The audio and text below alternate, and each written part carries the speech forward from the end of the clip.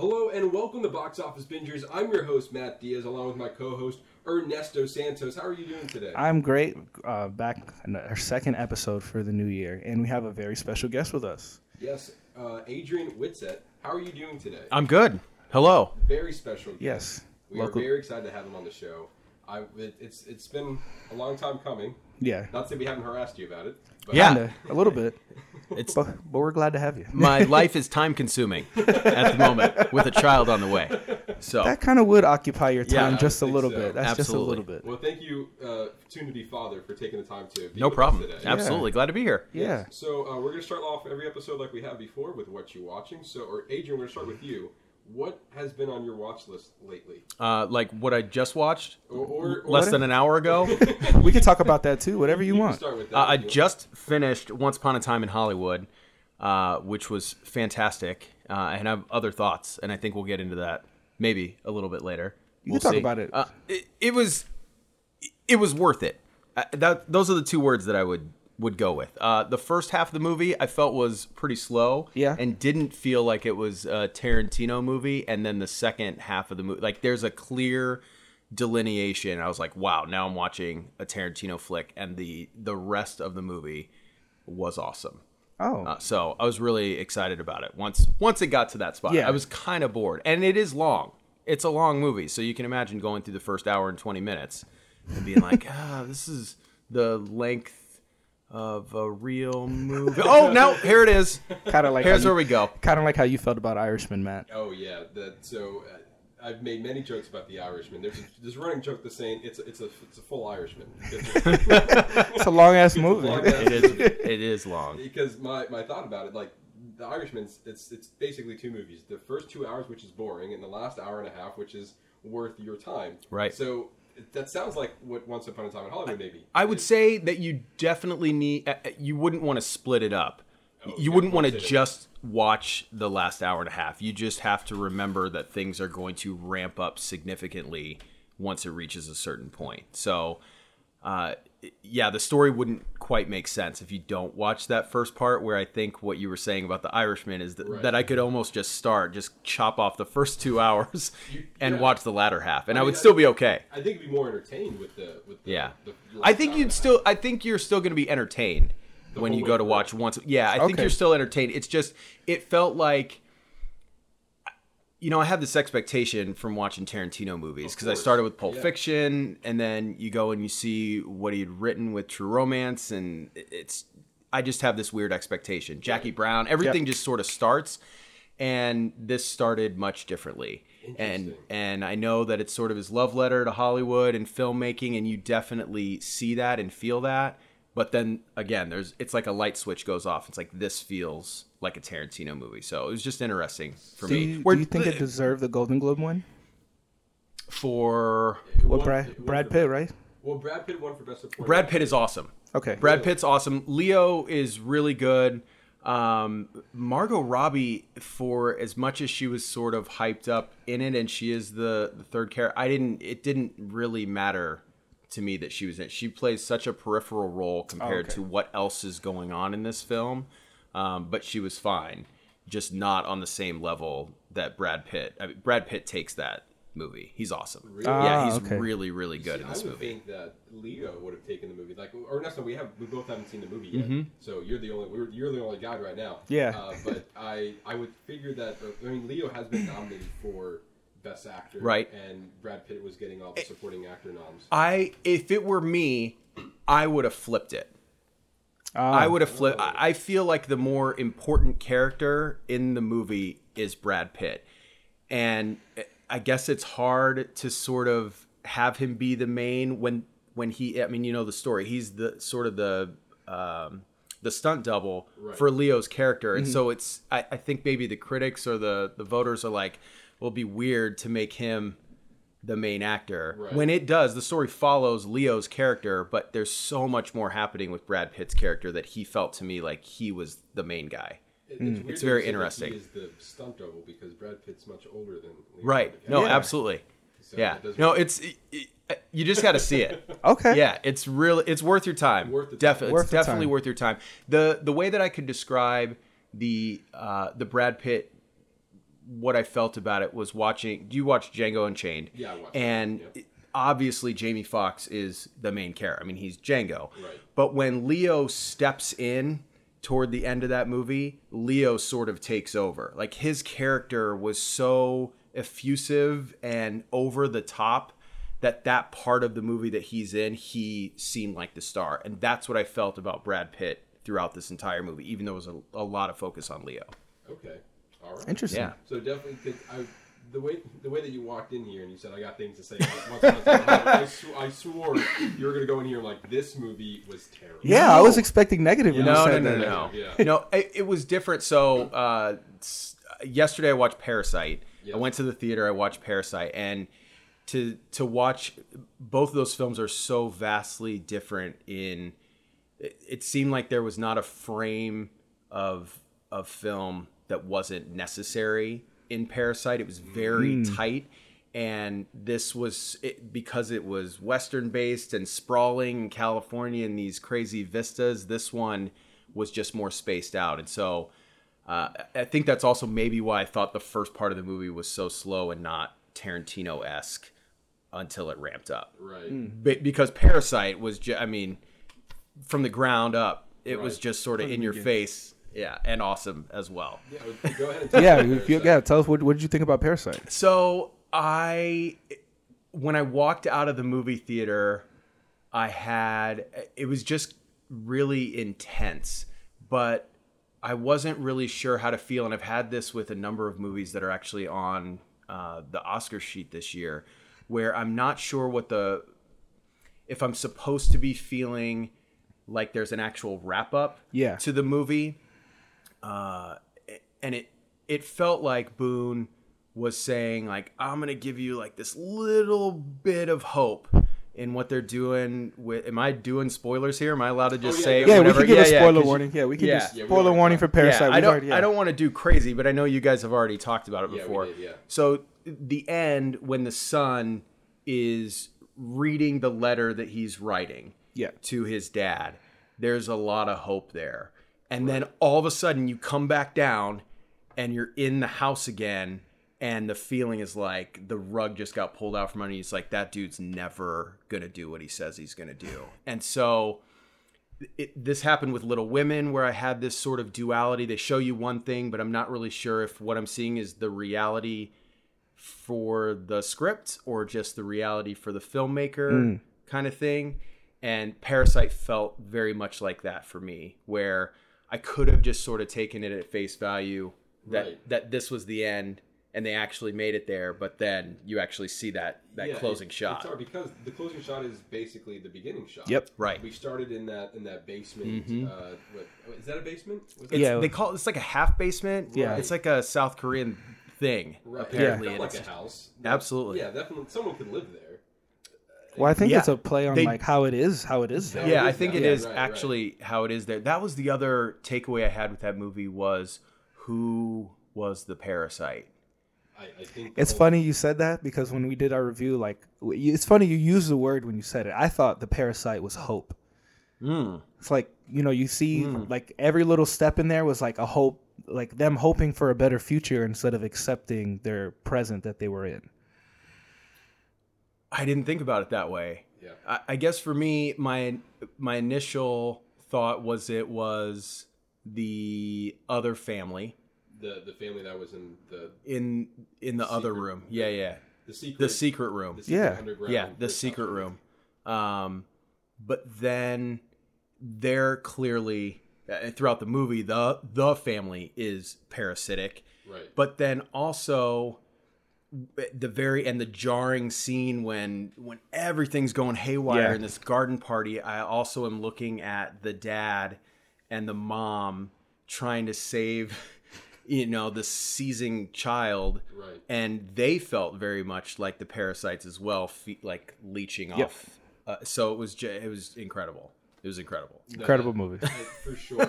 I don't watch a lot of foreign films, but there was so much buzz about this one that like I had to go see it in the theater. And like I've said many times before, the only problem that I had with the movie was because I don't go and watch foreign films. My head was my head was going down for reading the subtitles and then facing back up to see the screen. And I've seen foreign films at home, and I can do that with my eyes. But I had to physically move my head, so like at the end of it, I was getting like, all right, like your head banging in the middle of the theater. Yeah. But yeah, I wasn't prepared for that. I wasn't expecting that. But other than that, the movie was fantastic. Right. More so, even more so that Bong Joon-ho and Adam McKay are going to be working together to make an HBO Parasite series. Wow. Yeah. And so it's kind of funny because when in Golden Globes, Bong Joon-ho accepted the award for Best Foreign Film, and he said that once you get past the 1-inch barrier, you will be entered into a world of possibilities of newer films. Absolutely. And with that being said, he is now working with an American writer and director to produce an English version of, I'm assuming, of his movie. So it's either going to be like, a TV. It's going to be a TV series. So it's either he's going to serialize his already made foreign movie, or they're going to make a brand new content with the ideas of what Parasite was. I would hope it's the latter. Right. Yeah. Just Same. because Parasite was great in and of itself, and I wouldn't want to see them detract from the work that's out there, because I don't know where you go if you've already seen the 2-hour movie. Right. Correct. And then you're like, I'm going to make this and I'm going to put it out a year from now or whenever it's going to come out. Right, And be like, right. I have this fresh in my mind of what happened. So where's the intrigue Right. and the No, suspense? I agree. Like, I was equally excited, but then I'm like, yes, this is happening. I'm like, well, all right. Well, I still want this to happen, but I'm not sure what you're going to do with it. I really hope you don't screw it up. And then Bong Joon-ho, everything he's made, I've never been disappointed. So if he's still attached to the project, I'm so happy with it. Yeah, have you seen Snowpiercer or Okja? I haven't. So weirdly, I started Snowpiercer once, and I think I just fell asleep. And for whatever reason, I just didn't go back. And I haven't seen. I don't even know how to pronounce it correctly. Okja. Yeah, that was right. that's it. I didn't see that. I know what it's about, sort of where it went. And what's the other one that I was thinking of that I know he did? He did a movie called, I think it was called Monster, or we definitely talked about it. He did like a big, it's almost like his version of Godzilla or King Kong. It was like this big monster terrorizing the city type deal, and it ended up being like a huge success over in South Korea. Okay. But yeah, I thought there was one that came out in the mid-2000s that was maybe one of his first that had some real critical acclaim here in the United States, but I don't remember what the title is right now. It's escaping me. I could probably look it up. I think it's called The Host. Does that ring a bell? Was that him? I think that was him. It could be him.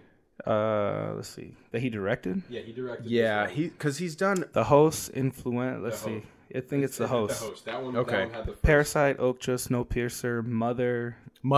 Tokyo. Okay. That wasn't mid-2000s, but that 2009. one was. Yeah, that one was apparently crazy. Mother was crazy. Yeah. Okay. Apparently. I think Again, it was also didn't another- see it. Yeah. So, but it seems like most of his movies, when you look at the critics, everything sort of comes back. Everything's always in a circle. So, like what you were saying, where everything started in that sub basement or that half basement, Right, and then it right. came back. Yeah, it's just really well done. No, it was.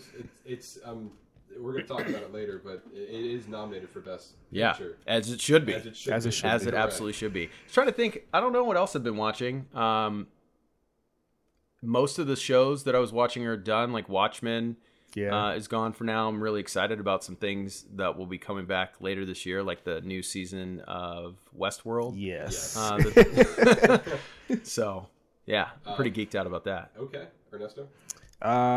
Well, we also watched Don't Fuck with Cats. Oh, see, and I Me forgot and about that. It's amazing how things just slip through your minds. We'll save that one for last. Okay, we'll save fair, that. We'll fair. save that Wow. one for last. Yes. But I watched The Art of Self-Defense. the Oh, okay. Jesse Eisenberg film. Eisenberg, yes.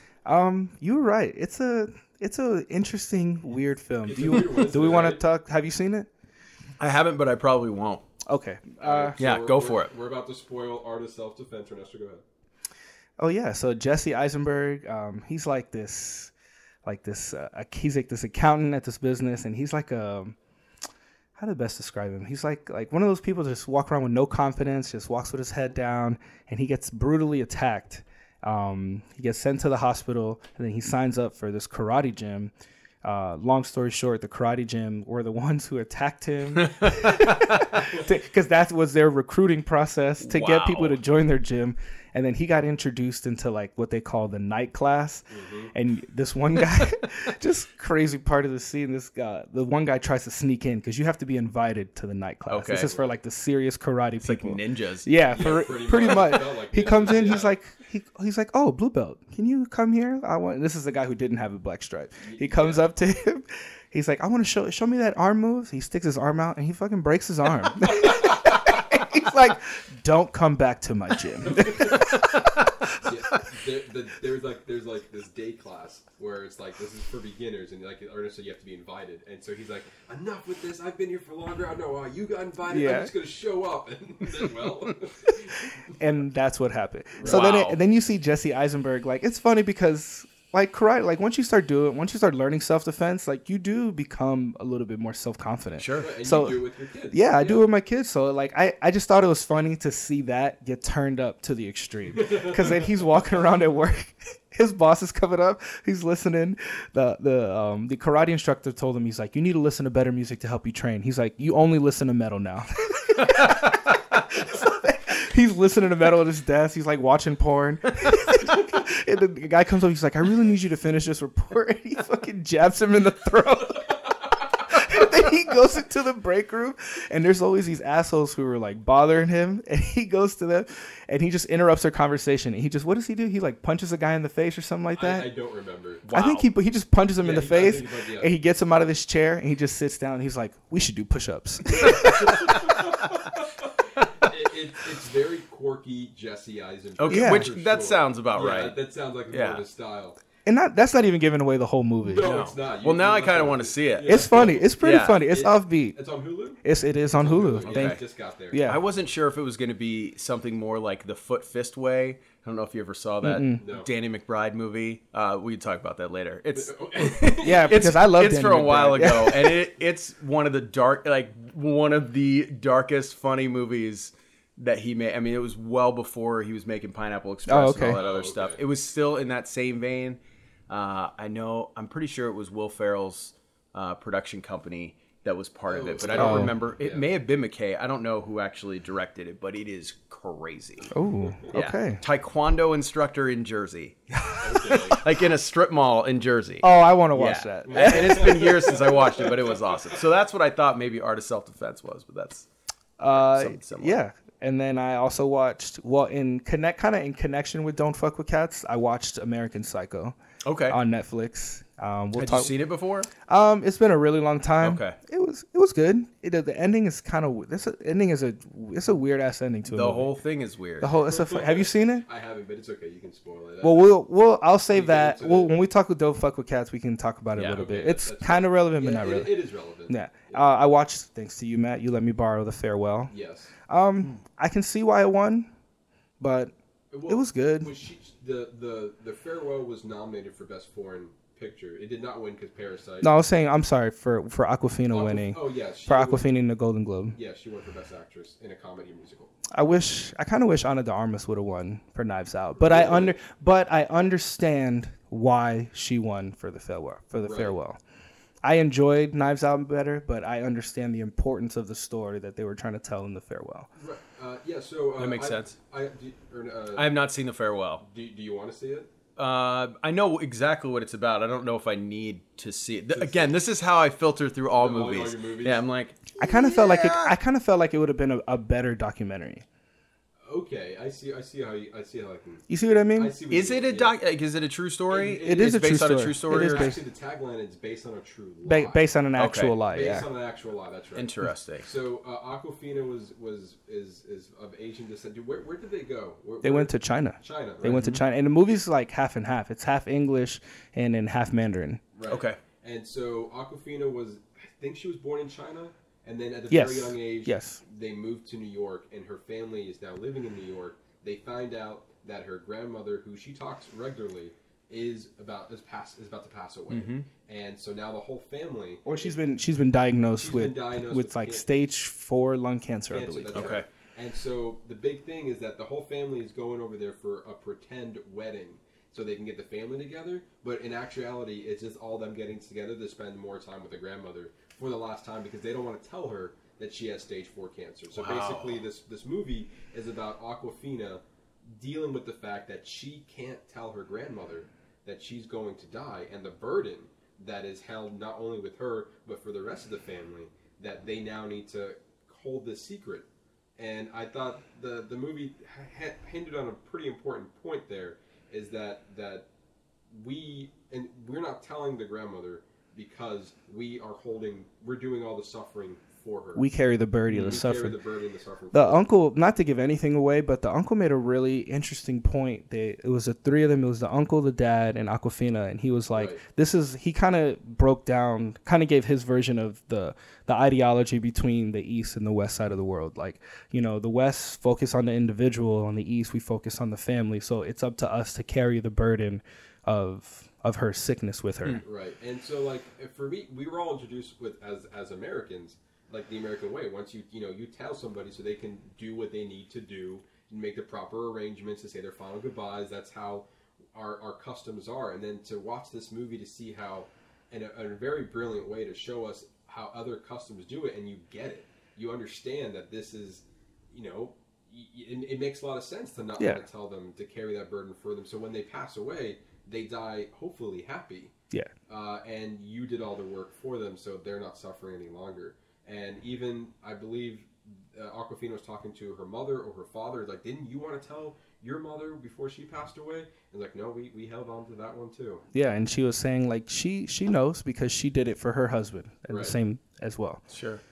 Interesting. It was good. It was good. It was good, really but Awkwafina was most definitely the best. She was the best thing about that movie. Stand out. There was a point where they were at the hospital, and a doctor showed up, a young doctor, and the grandmother was like, "Hey, are you married?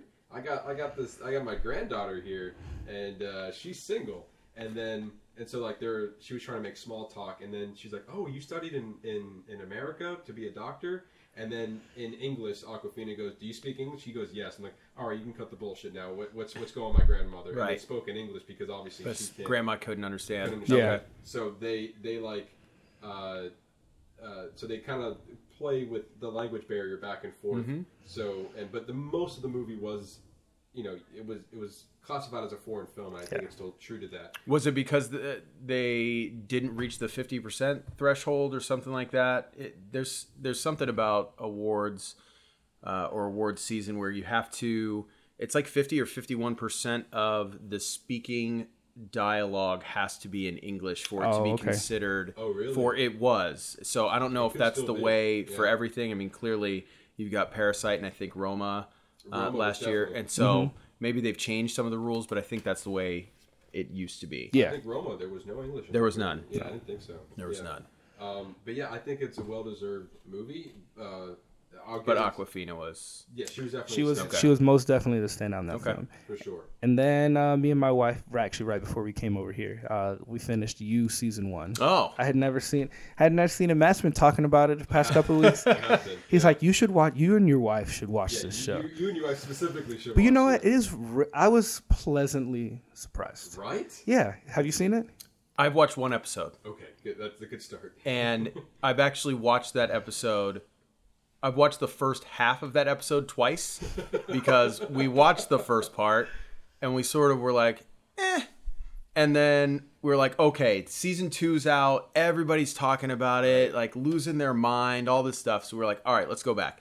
So we watched the first episode and I'm intrigued enough to maybe watch the second one. Okay. But then life has been kind of crazy. Yeah, right. And there were movies that I wanted to watch. And so it's one of those shows where I feel like I might be able to get into it, but there hasn't been enough just yet to make me want to continue, to just watch repeatedly. Right. I would say I think you would enjoy it. Yeah. I think it's enjoyable. I think it kind of rides a fine line the whole way through. Okay. And you don't know which angle you want to go on if you're kind of not rooting for anybody, but like what this person is doing.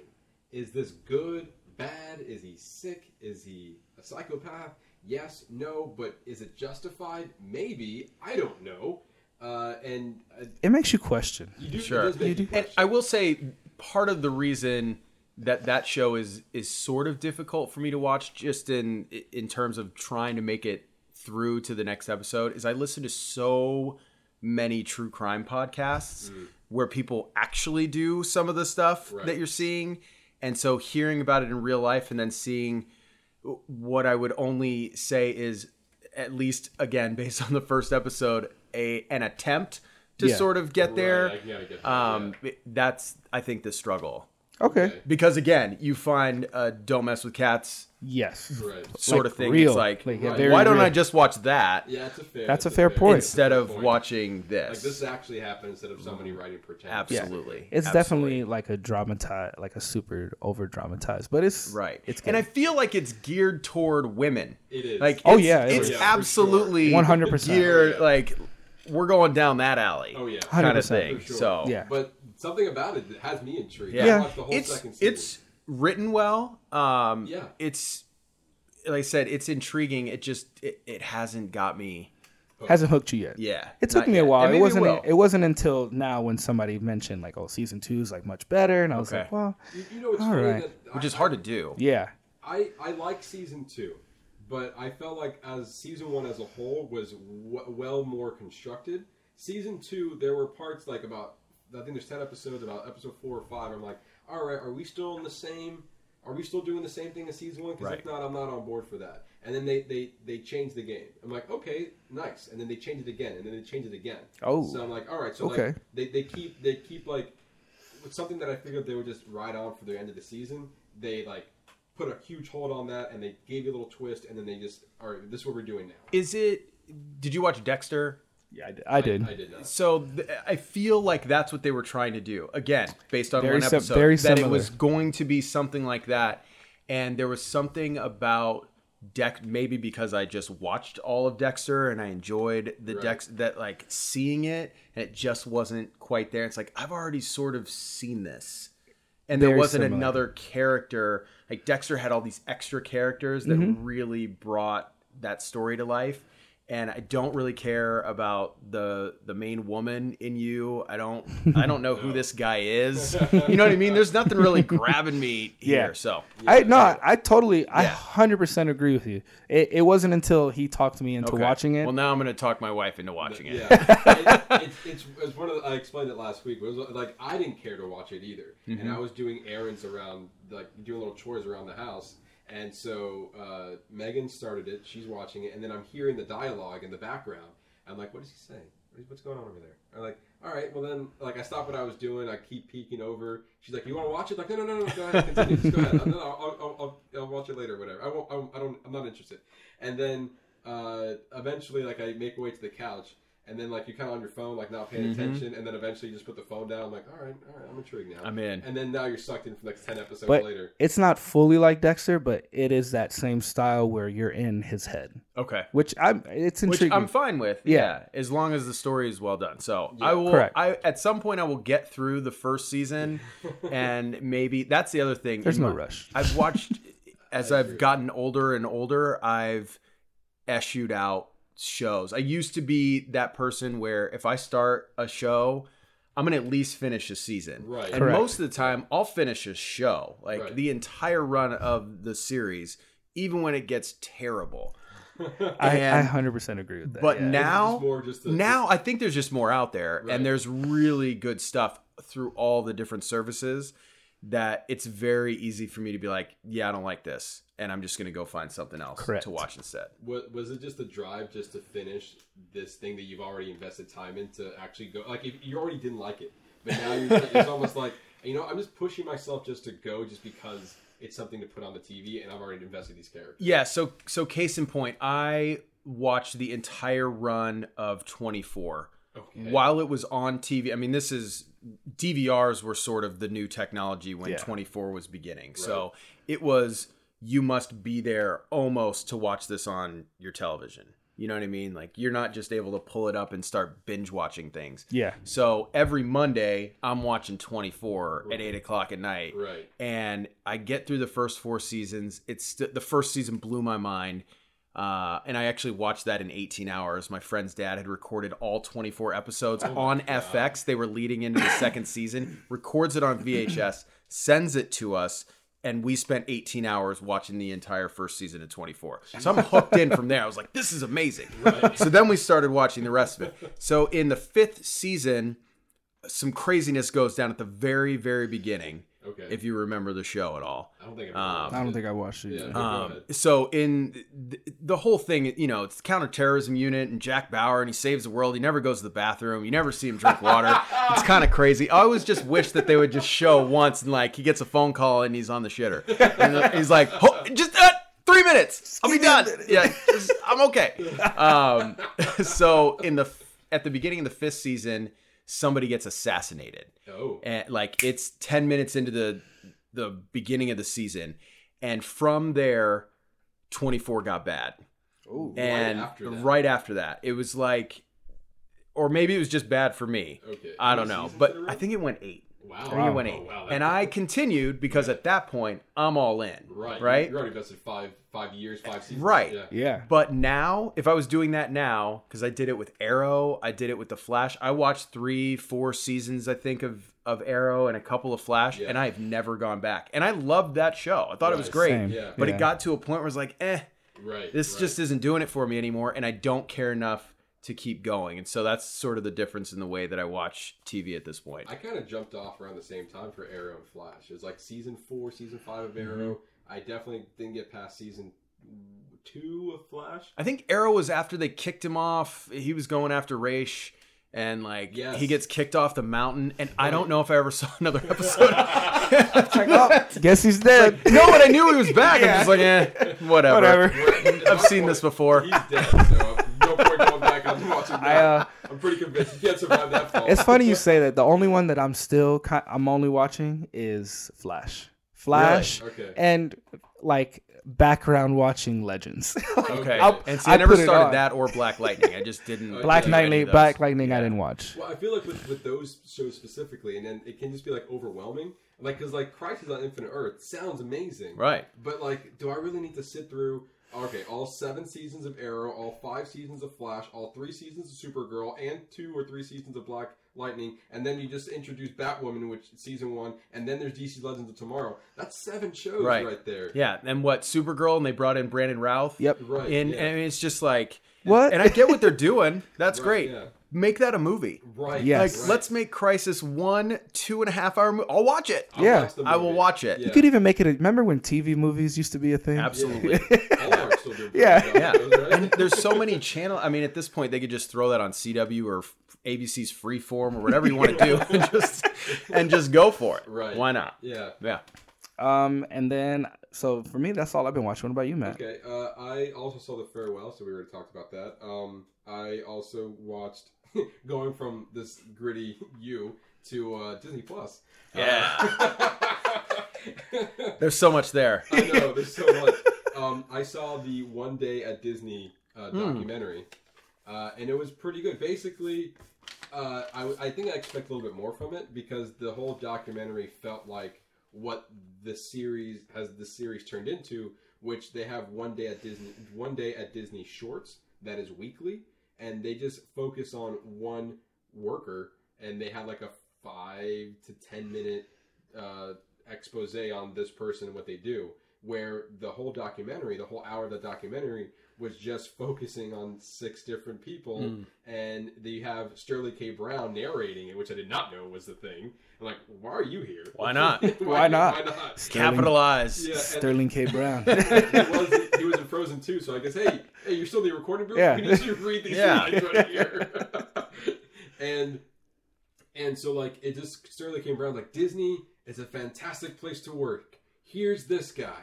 And then you have a 5 to 10 minute expose about this guy. And then he's like, and now I'm back talking. Here's a transition word. Now let's hear from this guy. and then that's what it did. That's what it did for an hour. Oh. And I'm like, well, why do a documentary and just stick with the shorts at this point?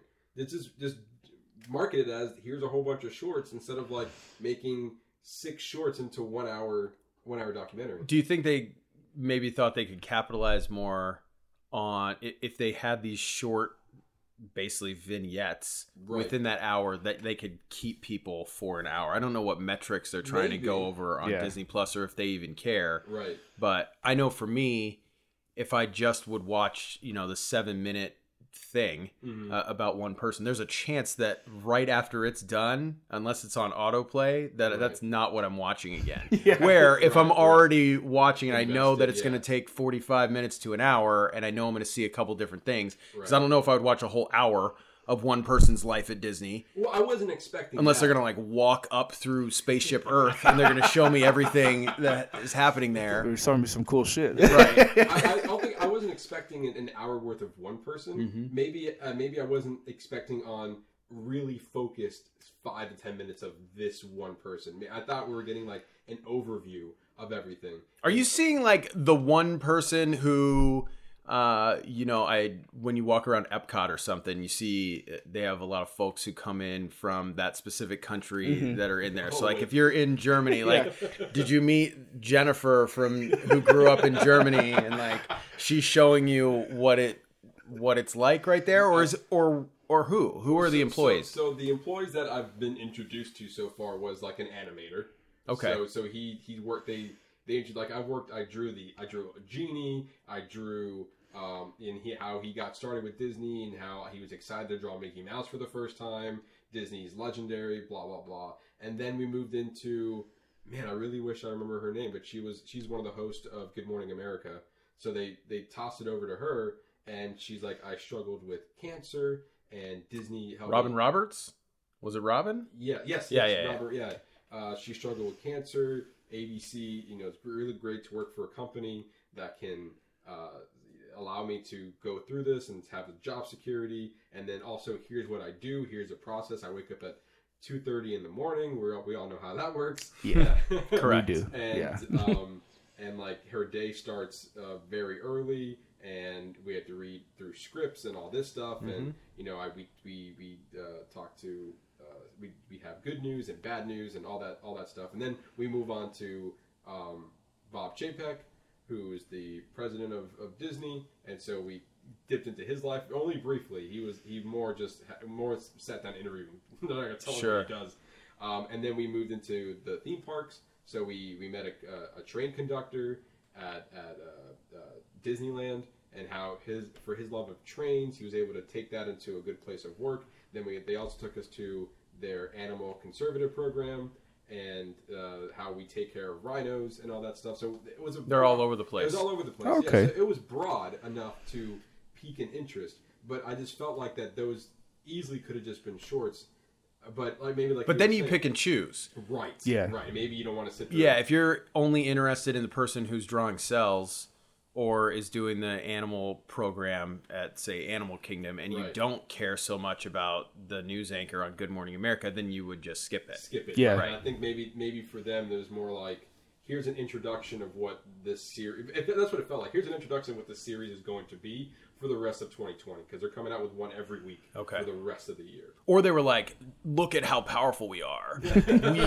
we are everywhere. Yeah. And this is only the beginning. We do everything. They also talked with I missed two of them, a sculptor at Pixar. Okay. And I think that's where we started. That's pretty cool. And then we also went through a designer that works on costumes for Marvel.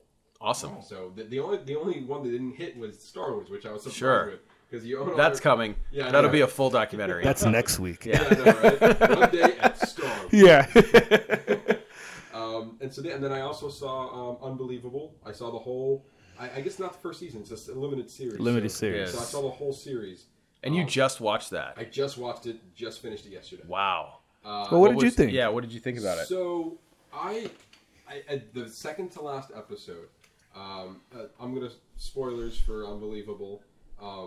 So there's 8 episodes. Episode 7, they captured the guy. Mm-hmm. That this whole series we've been going into, we are trying to find this serial rapist, and they finally got him. And for some reason, and maybe it was just expectations or the trailers that I was presented, I was expecting the other shoe to drop because it felt easy that they caught him, and I was expecting here's this twist, this is what's going to happen, I had my theories. I'm like, oh no, it's not him. They just caught him too easy. It's this other guy over here. And then the episode ended, and I realized the tone that we were going for. And then I also realized, right before I started the last episode, I realized that this show is not about twists and turns. It's about the journey of this process. And I'm very happy I realized that right before I finished it, or else I would not have been happy with the ending. Oh, okay. But I was satisfied with the whole series as a whole when I understood that we're not trying to catch you on twists and big reveals. It's just like, this is what happened.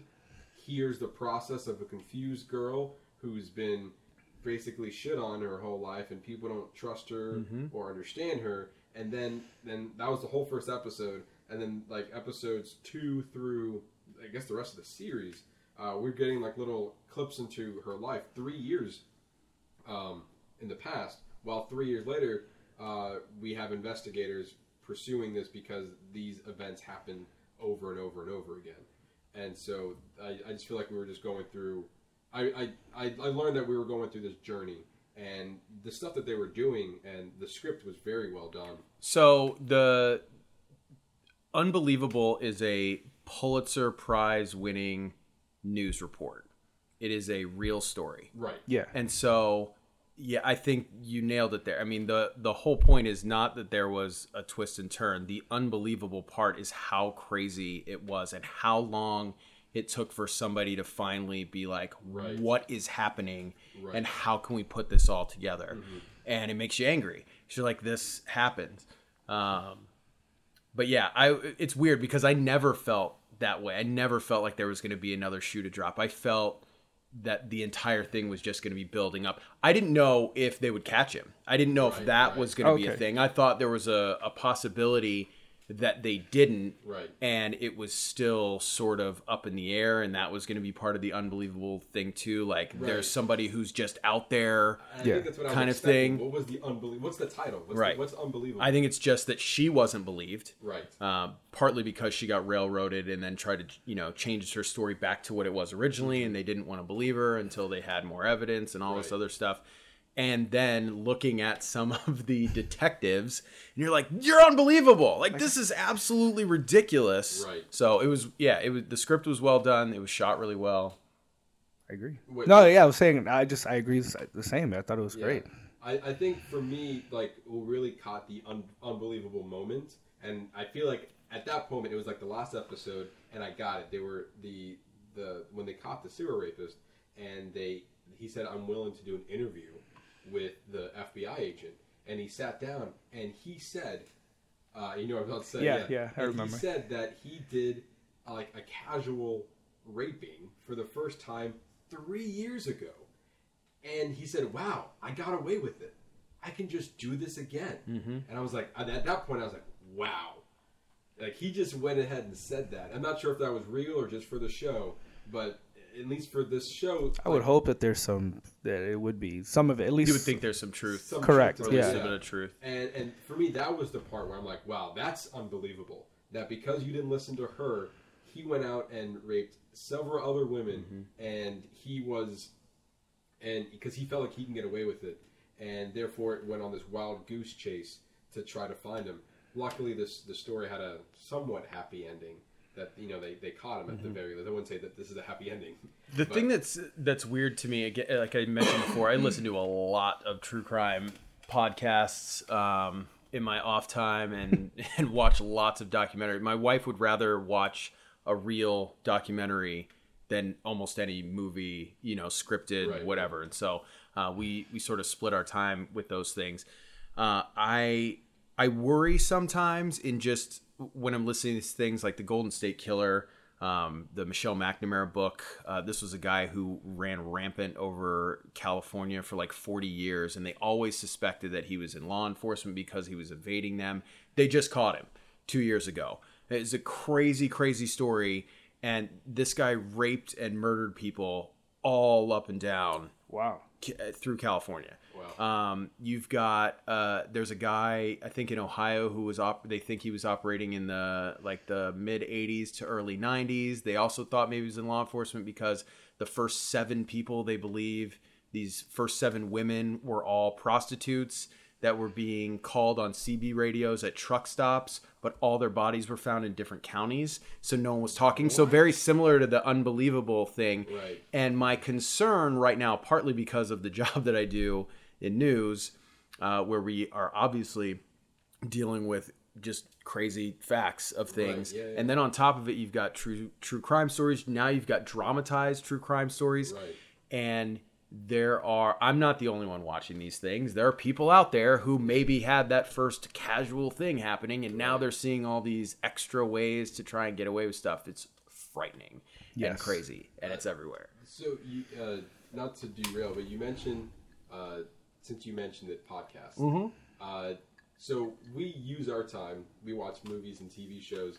Those are forms of somewhat entertainment. Mm-hmm. And I can more or less maybe say the argument with podcasts. That's a form of using your time to listen to other people's stories and other ideas of this is what this is right now. Yeah, hey, you're listening to one right now. Absolutely. Absolutely. Why choose a podcast for your form, a true crime podcast specifically, as your form of quote-unquote entertainment? I think part of it is not being always able to divorce myself from news in a way. Okay. When we do stories at work, most of the time it's very quick. You may be able to tell the entire story over a course of a court case. Right. But these stories, like one of the ones I listened to recently was called Bardstown, and it was just a 5-part. It ran about 2.5, I think, or 3 hours, and it's about this town in Kentucky where a police officer basically got assassinated.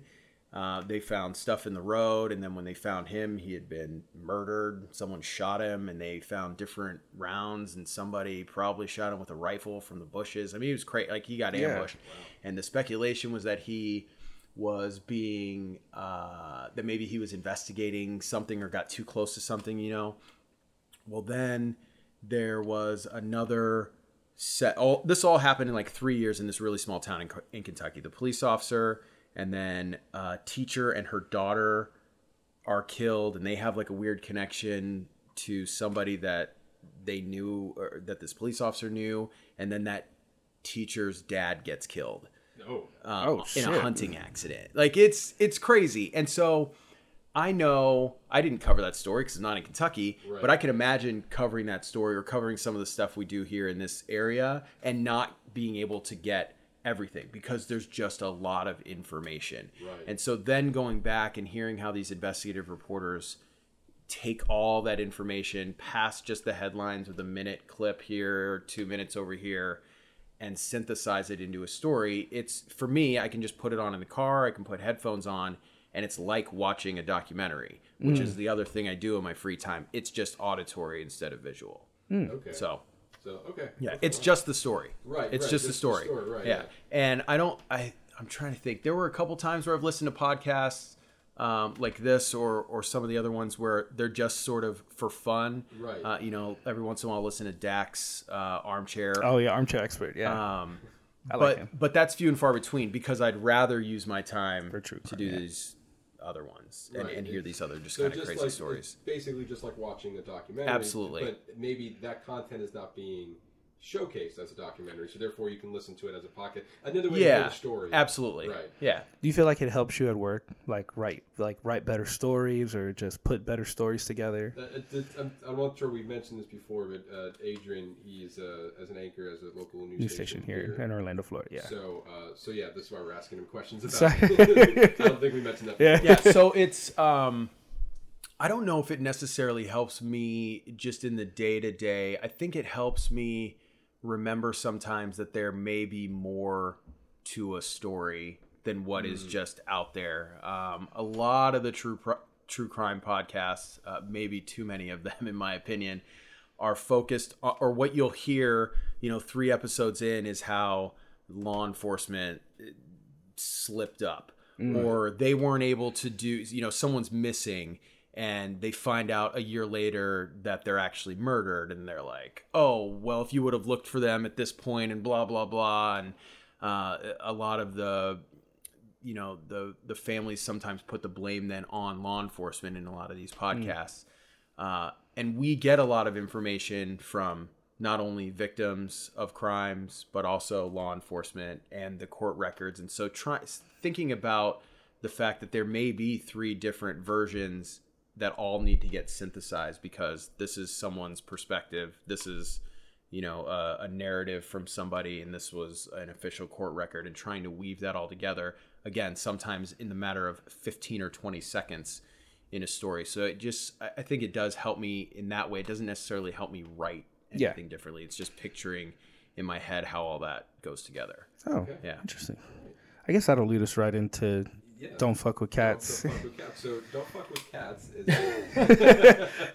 is a documentary. It's an intense roller coaster of emotion. There you go. Correct. I couldn't explain any better. We're going to be spoiling the documentary. It's on Netflix for anybody who want to watch. It's a Netflix original. It's a 3-part documentary series. It's an hour long, 3 hours. It's less than The Irishman. It's not quite an Irishman. Not quite right. Irishman. Not a full. Not a full Irishman. It's like an Irishman. We're not at the end yet. I could tell you thought about that one. I did. I was setting it up for myself. But yes, Don't Fuck with Cats is a very emotional roller coaster that we all had the pleasure of seeing. I wouldn't necessarily say it was a pleasure. To watch That's an interesting word to use. Adrian, we'll start with you. What did you feel about this show? We started it. My wife is 9 months pregnant, and we started watching. And we're in full spoiler mode at this point, right? Oh, So we start watching, and you see the woman from Vegas, and she starts talking. She's the catalyst to bring everything out, and then all of a sudden, she's like, "So I see this video." And then they pull up the title of the video, and it's like 1 boy, 2 kittens, and they start showing it. And Emily is like, "We're not watching this." and I said, "I agree. I don't need to watch cats get murdered. I just don't need to watch this." Right. And so we stopped. And it was a few days later. We were out with some friends doing brunch, and a couple of people had seen it all the way through. They had made it through.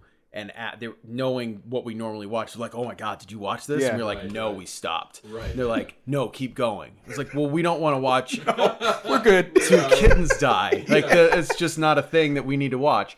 And they were like, "Oh, but they never show it. They never actually show it." I was like, "Oh, well, that changes things a little bit." I know what's happening. We watch enough of these things that we're sort of desensitized and understand that there's, horrific stuff that happens. But I just didn't need to watch it. So we went back and we watched it. And obviously you get through that part and you get through, then things just went crazy. And I loved I can't remember her name right now, the main woman, but her sort of explaining Reddit. So I use Reddit every once in a while, but I'm not using it all the time. I have friends who will they basically spend any time they're on the internet on Reddit. And doing that. That's just not how I operate. And so I'll go there every once in a while, or sometimes I'll type something into Google and it takes me to Reddit sort of thing. Right. So when she was explaining Reddit and then explaining the unknown rule, hence the title of the documentary, I was like, oh, that's kind of fascinating. Like, there's this crazy culture or subculture of whatever happening on the internet that's just nuts that none of us need to go to, but apparently some people do. But then there's still a rule. Like, it's almost, it's probably like the Irishman. Like, there's still there's still some, like, you're dealing with the mob and you're dealing with all this craziness. It's like, nope, this is the unwritten rule. Right. Like, do not cross this line. And so that was fascinating once you, for lack of a better word, jump over that line and realize where this person was going to take it to. And then they talked to the other guy and just I deride the internet a lot and social media and the way that it's sort of, I feel, tainted our culture in a way, especially Twitter and the trolls and the way things work, of course, all the time. But to watch then the power of social media in this, you obviously had some people who were just hyper focused and were at least initially more concerned about the well-being of cats. Right. And that's where it started. But to know that they were out there and they were in all these different countries trying to, I mean, they're going frame by frame in this video, and they're the amount of detail. Yeah, they're like, do you see that outlet over there? Like, that's not a European outlet, and that's not a Southeast Asian outlet. Like, that's got to be North America and all that kind of stuff. They even found the vacuum cleaner. Right. Yeah, she went to that. She went to that little sub. She's like, oh, there's an online forum for everything. People who love vacuum cleaners. Yeah. Oh, that was there, and it was only sold here. Yeah. Right. So it must be North America. Here's all the information for that one vacuum cleaner off that one screen grab they gave you. Right. What's that? A friend of mine, of ours, Alice, she sent me a screenshot from the documentary saying that like Deanna Thompson is her name, body moving. She that's right. She's like, I spent 16 hours looking at fucking doorknobs. Wow. Yeah. Just so, Ernesto, what'd you feel about the documentary? And that was just the first episode. Yeah, I know, Yeah. that was just the first episode, I thought it was great. I do think there's just something about Deanna and John Green, the two main internet guys. Yeah. I felt they were great. I just felt like they were they overdid it just like a little bit. You know what I mean? Like overdid the interviews or the interviews. The interviews. I mean, obviously they did a lot of work. Right. They did a lot of work trying to catch this guy, but I don't know. I just felt like they were just like trying to oversell it a little bit. Sure. He's like, and then I went to the computer and then I booted it up. You know what I mean? Like, there was a couple of times I was like, man, he's really fucking building this up. Yeah. Like, intense. This is the only time I'm gonna be famous. This is my 5 seconds of fame. which you know what? Yeah. Maybe it's well deserved. Maybe, because yeah. they He caught did a this. lot of work. They caught this crazy. They helped catch this crazy fuck. And I think that's maybe just their personality too, because to try and get into the psyche of someone who would be willing to spend the majority of their free time searching for this person, Correct. who based on a 30-second video and like or a minute, whatever it was, and trying to like figure out who he is, you got to be in a certain place, and so maybe that's just the way they are. Yeah. Well, they said that you said Diana was her name. Deanna Thompson. Yeah. She said that I think she went through a recent breakup, and so she was just doing this to like I'm gonna be in this club. We're gonna find this guy in about 2 days, and then we're gonna I did a good thing, right? And then that turning into 2 years. Or 18 months or something like that. It was something along those lines, yeah. And she said she didn't. In the documentary, she said that she didn't realize it was going to take this long to find this person, or that it was going to affect her job. Remember, because there was that one point where the killer Luca sent her the video with her tag name, and it was like I guess it was just like a cam shot of just like the first floor of her job. Right. And like if he was watching her, and then she had to go and tell her bosses that she searches for cat killers online. I mean, she's like, I work with professional IT people, and I had to tell them I'm hunting for cat killers online in my free time. She said that she was mortified to tell them that information. As you would be. I mean, you think about it, like, to put yourself in her shoes, like, I don't know if I'd be able to have that conversation. Right. And so I don't want to discredit all the work that they put into this. But here, the way that I thought about this, as looking at the series as a whole, right? They were doing all this work. They were reaching out to the police in their respective places that you might have a cat killer in your area. Here's all this information. You should go look at it. Most of the time, they didn't take them seriously. And the way that I felt about it, because eventually he went from cat killing to being a murderer, and so then he was on the run. And it wasn't until that the police force found he sent body parts to different parts of government or something like that. Yeah, that's right. And so at that point, then obviously they were investigating a murder. But at that point, obviously there were a high profile case to look after this guy to see where you're going to find him. Yeah.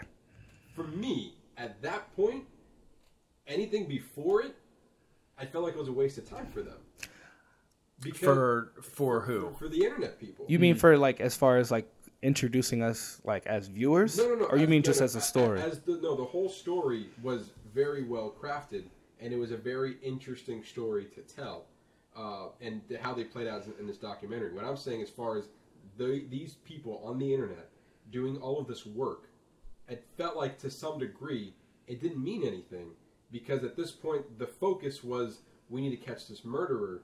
And everything you were doing beforehand didn't really add any, like, didn't help the police try to find. I mean, it did help them in a way, but like they were able to find who this guy was, and at the time it was very shocking for him to see him in the actual news. Like, oh my God, this is the guy. We try to warn them, but now we're going to help him. But if you didn't do any of this work, I don't know. I just felt like that they maybe they wasted all this time in this process. I'm not sure exactly what I'm trying to say. Well, then she poses that question at the end. It's like kind of like, but then it's kind of like the whole chicken and the egg type of deal. Right. Like, and that was the exact same point I'm about to get into. Yeah. No, I was just saying, who started it? Exactly. Like, obviously he started it, but you creating this group and wanting to find him made him want to go to the next level. Right, because he was, and this whole time, Luca wanted the attention. Yeah. And this Facebook group, these people who were looking for him, gave him the attention that he needed to possibly do this again. When they sent another cat video, he sent 2, and he's like, "Oh, I'm gonna go feel this fire. I'm gonna give them more to work with. They're gonna be on this for another couple of months." And like, I feel like they're ramping him up, and they even pose that question, like, "Did we help create this?" I don't want to say yes, but it could have been. I don't know. I would argue when they get into, I think it's the second episode, when they finally identify him, right, and they're looking at his posts, and they were looking at the 30 some odd all different that shit accounts that he created, that he's posting. It's like, he's so hot right now, and all the like the what's the word? All the blog posts, the blog, but the validity, not the. He wanted to validation. Give himself validation. Yeah. Yes. And so, my take, and I know that she poses that question, and I think it's a valid question to ask, whether or not he would have continued, or if it would have gotten to that level. I would say, based on what they showed, and again, we're only seeing, maybe a microcosm of this, because they don't. Once he's caught, they don't really go into the extra. And so I don't know if he gave interviews with the police and tried to say what he was doing. We just don't get that side of the story. So based on what evidence they show, I would say he was probably going to do this anyway. Okay. Whether there was a Facebook group searching for him or not, it seemed like he initially put the video out there because he wanted some attention. Of course. And either, I don't know if he was expecting to get the attention of a group like this or just the police and play that sort of, the mind games with the police by posting random things. It just so happened that the first people that stumbled on it and started investigating was this group. And I think part of the documentary's purpose was to show this was in the middle of the rise of social media. And so you get this dichotomy. You get this one person who's using it for pure evil and trying to get himself out there and do whatever. Failed actor, like he tried out for the reality show in Canada and all that kind of stuff. And then you've got this other group of people. Because if that happens, say I'm thinking 2007, right? Yeah. MySpace is still sort of the main thing. Facebook is only for college students, and I think maybe it had crept into high school at that point. Right. But you couldn't just sign up for an account. And so MySpace wasn't built like that for the most part. You didn't have something like Reddit with a bunch of people looking. So even if he posts that video, I don't know if that gets found. I think maybe someone's like, look, this happened, and they give it to the police. Right. Instead, this group's like, we have the power of the internet, and we know how to use it, and we know how to create this group, and we can figure, and they were less concerned at the beginning about him escalating. I mean, they say that, and everyone sort of has in the back of their mind that like the FBI profile for a serial killer is that they're going to start mutilating animals, and then they're going to ramp up if they're not caught. All that kind of stuff. But I don't think that group went into there. They were just like, dude, don't kill cats and post it online. Like, let's figure out who this guy is. Right. And I don't know if originally they were thinking. I mean, I think John says it. Now I don't remember if it's at the beginning or the end of the first or in the second, but he's like, he has escalated after the second video, and at some point he's going to kill somebody. Yeah. And then, so I mean, they realized what was happening somewhere in there. That was my one sort of detraction for that show, is that I did want to see what happens to Luca. I sort of want to know what happened after that. But there was a point where they interviewed Luca's mother, and you kind of see where he comes from. And I thought his mother was just as equally as crazy as he was. Yeah, she's so delusional. She's clearly delusional. Like, my son is an angel. And Manny is real. Luca fictionalized this Manny character, which I think it's very interesting, very fitting for this podcast. But this was a murderer who fictionalized himself as a character based off 2 movies. And based off 3. Oh no, it's actually, I'm sorry, I take that back. It was a few movies. It was a few movies. Yeah. It was Basic Instinct, American Psycho, Catch Me If You Can, and Casablanca. Oh, that's right. Yeah. And like he left clues for people to find him, and just for them, like, you learning about this person, you're able to, and then also what the mother said, like, this is his favorite movie. But obviously, the people on the internet did not know or meet his mother, but we know it as this documentary was being formed, that basically this guy was inspired by movies to either leave clues or just he wants to be this person. It was also very interesting because we got into his mind, not his mind per se, but like where these ideas might have came from. And it seems like maybe clearly the idea is to just be famous and put, like, I wonder if, say, this dude gets the casting call that he's always been looking for and just becomes famous. Does that part of him that decided to kill cats and then kill somebody, does that just go away? Yeah, like, I got what I wanted. I mean? Like, this is where I was going, and I'm more concerned about the fame, and it didn't matter seemingly to him whether it was good fame and adoration or absolute hatred toward him. Like, he just wanted to get. He just wanted to be known. But then here's the question: did he achieve what he wanted? I would we're say all fucking no. we're talking about it. I would say yes now, but I had never heard this story. Oh, okay. Neither have I. Okay. I'd never heard it. But we know it now. Right. But I have heard so many other crazy stories. True. So if this documentary doesn't come out, I never know who this guy is. Right. So I think there's people in Paris and London. There's obviously Deanna and John Gritton, like this group, they all know. But if you weren't part of it, I mean, this is not that long ago. No. It was less than a decade ago. So it's because that's the question that it posed at the end of the movie. I mean, I'm sorry, the end of the documentary was that because of making this documentary, are we just feeding into what he always wanted? And the mother actually made a good point. The Luca's mother, which, I mean, she was crazy, yes. But there was one part I'm like, well, she's not wrong. And she goes, well, these guys they're stalking my son, right? And they're spending all this time looking for my son. That's weird. I'm like, going on Google Maps, tracking him street by street to match him up on a picture. I mean, what? Hey, look, genius. Honestly, I think they're in the wrong profession. Correct. I think they should be investigated. You have a lot of good energy you need to direct. Right, direct somewhere else. Yeah. Well, and there's a whole internet culture. This is a tangent on this, but there's a group of people online who just works to try and solve cold cases around the country. Okay. Missing people who are feared to be dead. They've been gone. There was a book written about them. I think it was called like The Skeleton Crew, and it was how these they would go on. They were fascinated by true crime, and they would look at something in their area.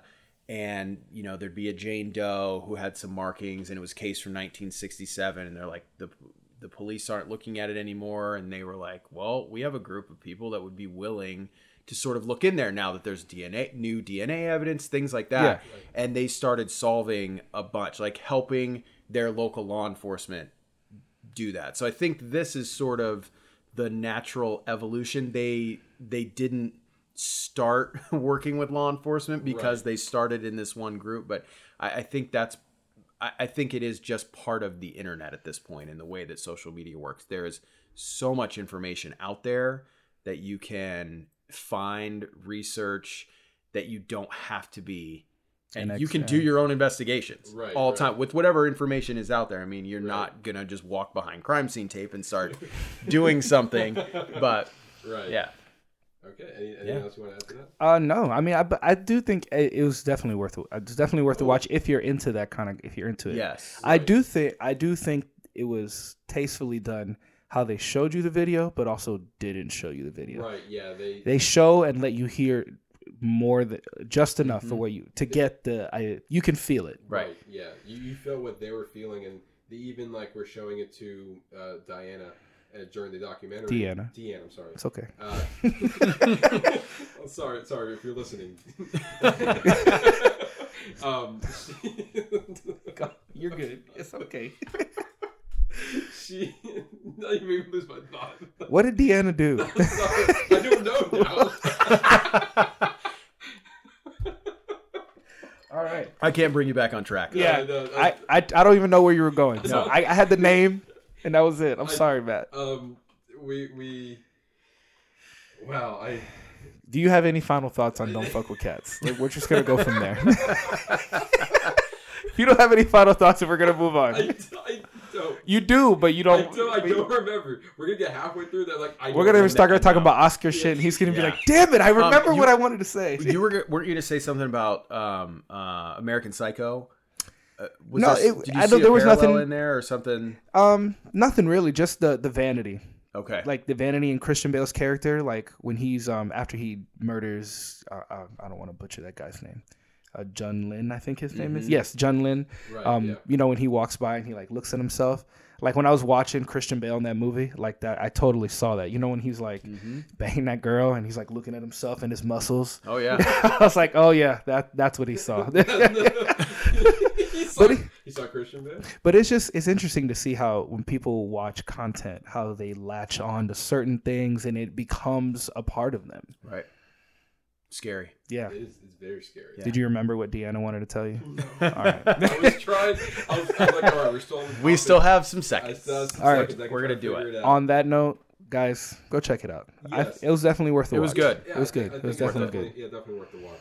All right, so we're going to move on to the... so yesterday, the Oscar nomination was dropped, and it sparked a lot of talk. But before we get to that, I just want to mention that 2 days ago, on Sunday night, was the Critics' Choice Awards. I'm sorry, what was that? The Critic Choice Awards? You said Quidditch. Quidditch? The Quidditch. Fucking Harry Potter? The Critics' Choice Awards. Yes. And I think these lineup of winners can give us an idea of, like, you know, the Golden Globes. We talked about this last week. And this another awards giving more winners to people, more or less by me giving you a rundown here, that here's an idea of what could be like a pattern that can go into the Oscars. So Once Upon a Time in Hollywood wins Best Picture. Just like the Golden Globes, Joaquin Phoenix, Renee Zellweger. You got it. Thank you. Look at you. So Brad Pitt and Laura Dern won Best Acting in their respective categories. The Irishman wins Best Ensemble Casts.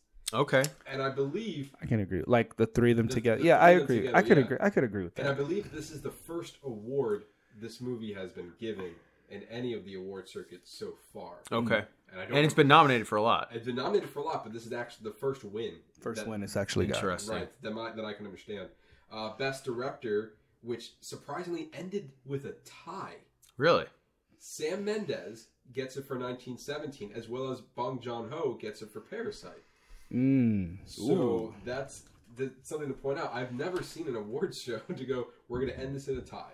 It was strange, but they did. It's almost like we cannot make a choice. Right. Wow. I'm not sure if they talked the critics couldn't make a choice. Exactly. Greta Gerwig wins for Little Woman in Best Adapted Screenplay. So I've heard it's great. Yeah. It was very good. Yeah, it was very good.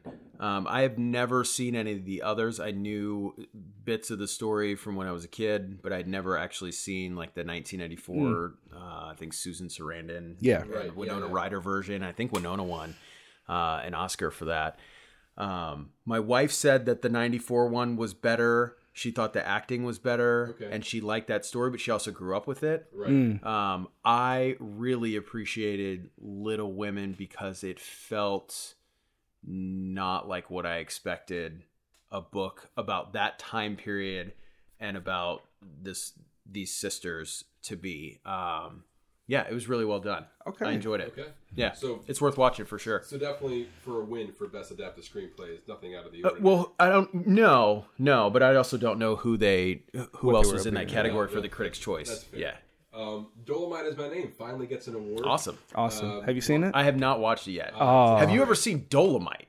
The original I have Dolomite with No, Rudy I Ray haven't. Moore. No. I stole that movie from Blockbuster. Don't tell them. Oh man, they're out of business except in what, Alaska or like Oregon, something those like few that. stores would be like, I we want that copy no, now. I paid for it. I paid like $30 for it because if you just don't return it, Oh, you don't. yeah. I got you. But no, I Okay. owned that movie. I have seen the original Dolomite at least 30 or 40 times. I'm surprised you haven't watched the. It's Yeah. amazing. I don't know why. I don't know if it's just because it is. And I like Eddie Murphy. It's He's just phenomenal in this role. Okay, I well, then I'll but you know what? definitely watch I wrote it off. When I looked at it, I was like, I agree. I wrote it off. I don't know, but Okay. the trailer doesn't do it justice. I'll but go and watch it because I loved the original. I think movie. if you love the original movie, I definitely think you will appreciate this. Okay. film. Yeah, Then most I'll go definitely. check it out. Most definitely. I'll check that out. Yeah, it won Best Costume Design as well as Best Comedy. So that was Okay. good. I can agree with that. Avengers Endgame walks away with his first win. Really? Best Action Movie and Best Visual Effects, which is important to this for the Oscars as well. Yeah. Winning a visual effects category. I mean, that fight scene at the end, I know, right? so well done. Yes. Correct. Yeah. Toy Story 4 walks away with Best Animated Feature. Okay. Which is, you're right. Golden Globes gave it to Missing Link.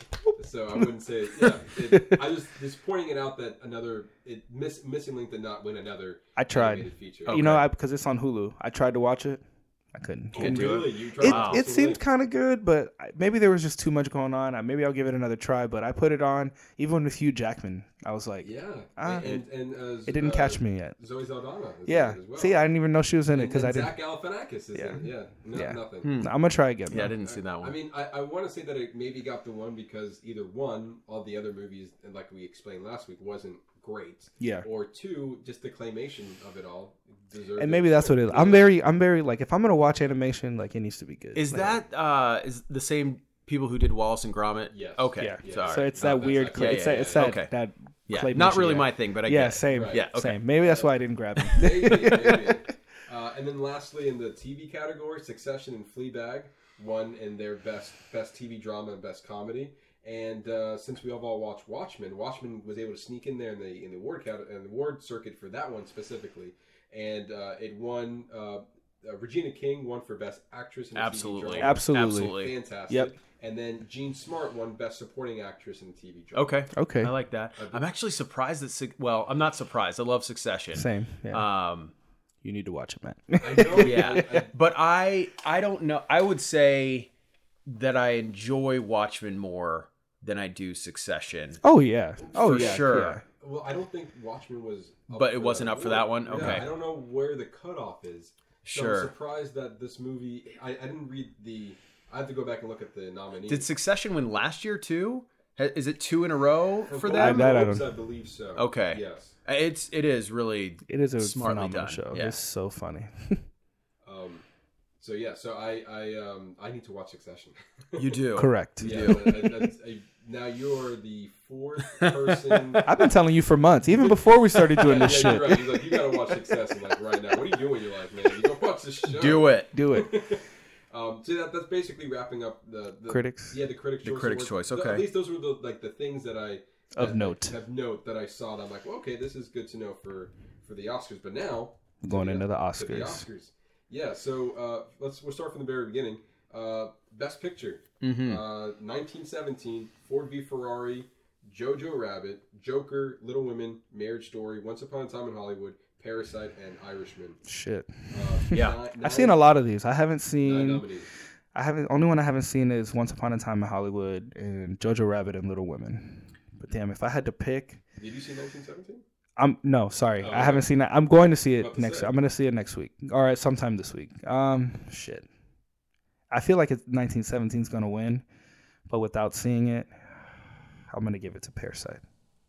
It's for me. It's no surprise that Parasite's also nominated for best foreign film, but because, and I feel like this is where the struggle hits, because it's nominated for that and it wins. Most likely, it would win for that. It's hard to give it the same Both. award twice. Okay, And I've never seen it done before. I could be wrong on that, but I've never seen a foreign film win in the foreign category as well as the best picture. But it's rare for a foreign film to be nominated. Yes. for Correct. Best Picture. It is. So the fact that you would win one, the fact that you would win one mainly for foreign film, I feel like you've done the highest you can do. So now being nominated for Best Picture is another thing. And like, would they give basically? Are you given the same award twice? I don't think so. I don't think so at all, because you're up against a different class, a different. I think critics are looking at it differently, and so if a movie was able to sort of surpass their expectations and get over what Bone said about the 1 inch, like if you can get over that, and now the Oscars voters are like, yep, we want this to be in the Best Picture category. I think that the other one is inconsequential. Okay. Like I don't think that's how they would be voting, but I don't know. Yeah, I don't know. I understand. So I've seen Once Upon a Time, obviously, Parasite yesterday, Little Women, Joker, and that is it that are on here. I have zero plans to watch Marriage Story. It was good. No, I know. It's a good film. I know it is. I know. But you gotta like that. You have to be in the mood for that type of film. And I'm sure it's really good. Just like I know The Irishman is supposedly really good, but you haven't seen me watch that either. No, I mean, I wouldn't say that it's really good. But it's good. Matt, don't lie. You didn't like it. I did. I like the last. You like parts of it. I like part 3 of a 5-part series. Sure. Ford v Ferrari. It was good. That was a good movie. It seems like it would be really good, but it just wasn't. Like, I know the acting has to be phenomenal. Like, Christian Bale doesn't really make bad movies at this point in his career. And I would sort of agree with you that 1917 may take it, partly because there's been so much hype around it recently, just going into the season, and it's isn't it the latest released? Yes. Yeah, out of everything on here. It will be the latest release. Right. Yeah. So there's a chance that just gives it some uplift. I also think they look at war movies, things based on, historical, because you look at everything else. And while I could almost make an argument about Once Upon a Time in Hollywood, but you'll see when you see it, it is it's not the history. It is very much a view into a certain area, or certain era, but it is not factual. It is not the things that were happening during this period of time. Yeah. But it has been winning. And that's the part that it has, but you keep hearing from people that might just be because Hollywood likes to give awards to itself. Look what they did with La La Land. Right. They gave it. Well, they tried. They tried. I'm sorry. They gave it to a couple years back. I think it was 2009. They gave it to The Artist, and a lot of people thought it was an okay movie, but because it focused on Hollywood, then they gave it to that. And The Shape of Water, which I thought that movie was okay. Like it was good. It was all right. It was good. But again, there was a moment where it focused on Hollywood, and they gave it to it. Sure. So. I think that one was just so inventive. That too. And different. I'm not discrediting the movie. But the same with The Artist. I mean, when was the last time you watched a silent movie? Yeah, that's true. True. Very true. So I think there was some filmmaking. That's why I think there's a chance, a pretty good shot that 1917 would get it, because while it's not about Hollywood, looking at it and the crafting that goes into basically faking a one shot. Yeah. A lot of people are talking about the cinematography. It's pretty incredible. I mean, Roger Deakins, he's the cinematographer for that. He did Blade Runner 2049. Yeah. And that was his first win that he was well-deserved. I know he has a very long list, but he's responsible for a lot of these long shots, and so he was able to do it. I'm not sure. I don't think he was responsible for... I could be wrong, but he could have done Birdman. And Birdman was also a one-shot. Did he shoot Birdman with Iñárritu? I don't remember. I'm not sure if he did or not. But if he did, that makes sense. If he didn't, that's fine. But Birdman was a movie that was entirely a one-shot, and that won as well. Right. Well, they never have an actual one-shot. It's all... Right, yeah. Yeah, it's just the thought that it is. But that's also a movie about Hollywood. That is correct. So... Yes. We're all in the same vein there. Right. I've seen almost all of these movies, with the exception of Once Upon a Time in Hollywood, which I'm about to get there, Little Women, and 1917, because that's just dropped. Jojo Rabbit was a fantastic movie. Okay. I didn't get to see it. But it's just not getting the buzz that I wish it deserves. Ford v Ferrari is like, if I were to put this in like man, I'm really happy if this one would definitely be 4. Yeah, it's a fun movie. Okay. It's very a fun, entertaining movie. Will it win? Probably not. Yeah. Not even close. Is there any chance that Joker wins? Yeah. In your mind? Yeah, I think so. It's been nominated for 11 nominations going in here. I definitely walks away with a lot of wins, I assume. It would be a historic win for DC Comics. It would be for any comics, right? For a comic movie to win an Oscar like that. I'm not sure if a comic movie has None one. of the the Dark Knight. They won lots of awards, but they surely were not even in the running for those. Best Picture that year. There'd be definitely a huge feat for a comic book movie. And plus everything that happened with Heath Ledger, with right. everything that goes along with that character and the history of the movies that were made. So I could see it happening and them making like a big moment about it. Right. I mean, they definitely could. I mean, last year Black Panther was nominated for Best Picture as well. So, I mean, we're coming into I think the Oscars are coming to the idea that these types of movies that people are driving, they're going to the theaters in drove to see these, these movies. And so like maybe we hold some weight of reason why everyone wants to go see these movies. Yeah. These superhero movies are bringing people to the theaters again. Exactly. Yeah. They're giving the theaters the money. Yes. I do think, too, there's a difference in a movie like Joker and a movie like Black Panther. Oh, yeah. 100%. You've seen... I've watched so many... I love them all. Correct. They're fantastic. I would put a movie even like Thor Ragnarok up there with changing the game and changing the way that the movies were made. I don't feel... I loved Endgame and I liked Infinity War. I wouldn't put them up there as game changers. They were just the encapsulation of a 21 movie run. Correct. Yeah. Joker or Black Panther was the first real superhero movie, and what that script threw out. I mean, when you've got Michael B. Jordan sitting there and he's like, throw my body in the water. I don't even remember the whole thing. And it's like, whoa. Yeah. And I remember looking over at people's faces in the theater and they were like, I can't believe this dude just said that. It's like, this is real. Like, this is some real heavy stuff. Right. And what they were dealing with within the comic book movie was intense. And Joker I have a buddy who's a child psychologist, and he and I had a long discussion about Joker, and you think about the lack of funds in cities and states all across the country when it comes to mental health. You see some of the things that are going on, and it felt very real. Like this could happen to anybody who was sort of at the breaking point. And obviously you go into it knowing it's a comic book movie and where he's going to end up going. But you're talking about Joker. Right? I'm talking about Joker now. Yeah. But it was so... That movie is a fantastic movie if it's called anything else and has nothing to do with DC Comics. I agree with that. So that's the one reason why, obviously why they're looking at it and saying this could win, because you can divorce it from that altogether. Right. I didn't love the Joker. Really? I didn't love it. Did it just make you feel uncomfortable? Did you need a safe space, Matt? On top of everything else?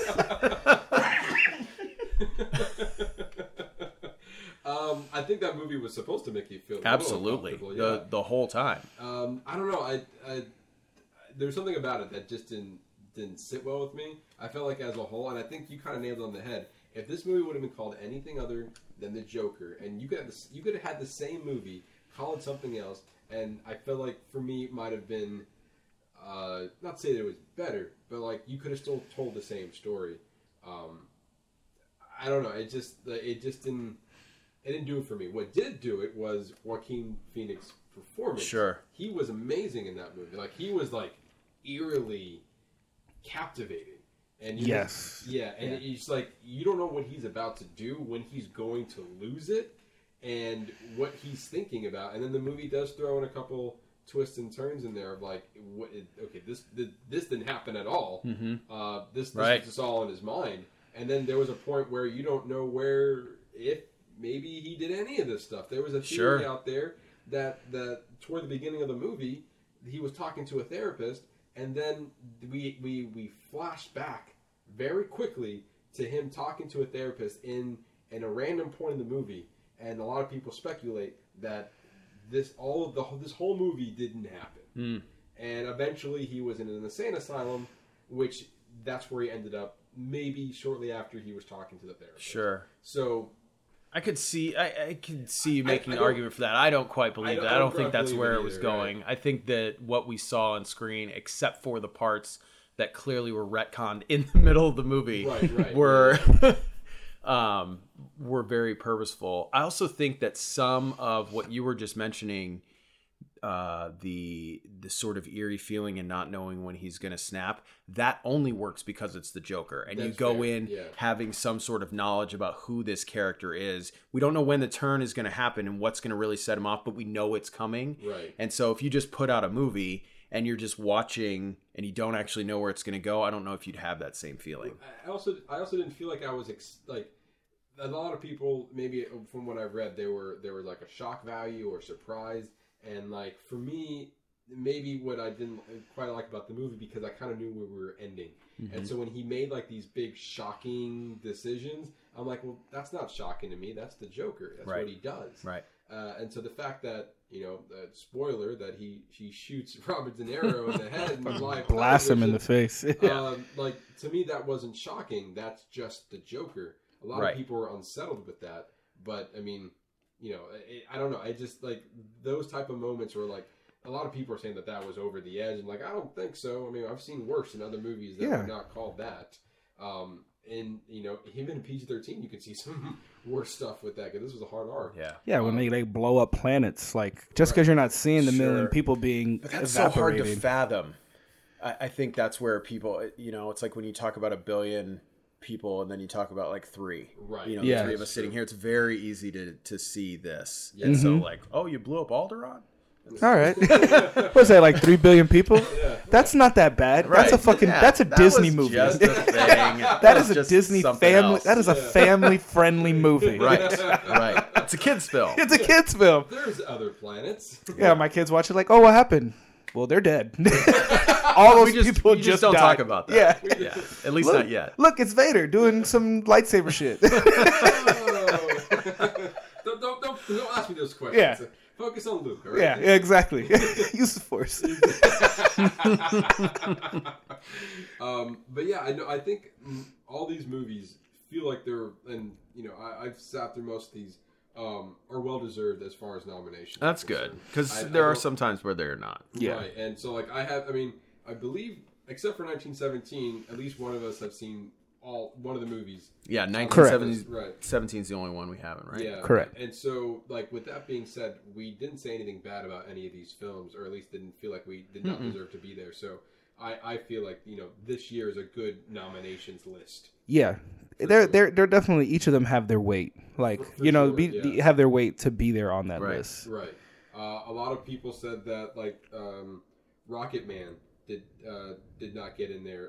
Two Popes and Knives Out did not make it to the Best Picture list. And I was completely fine with that. Because I've seen Rocket Man, I've seen Two Popes, I've seen Knives Out. And I wasn't blown away with any of those movies. Really?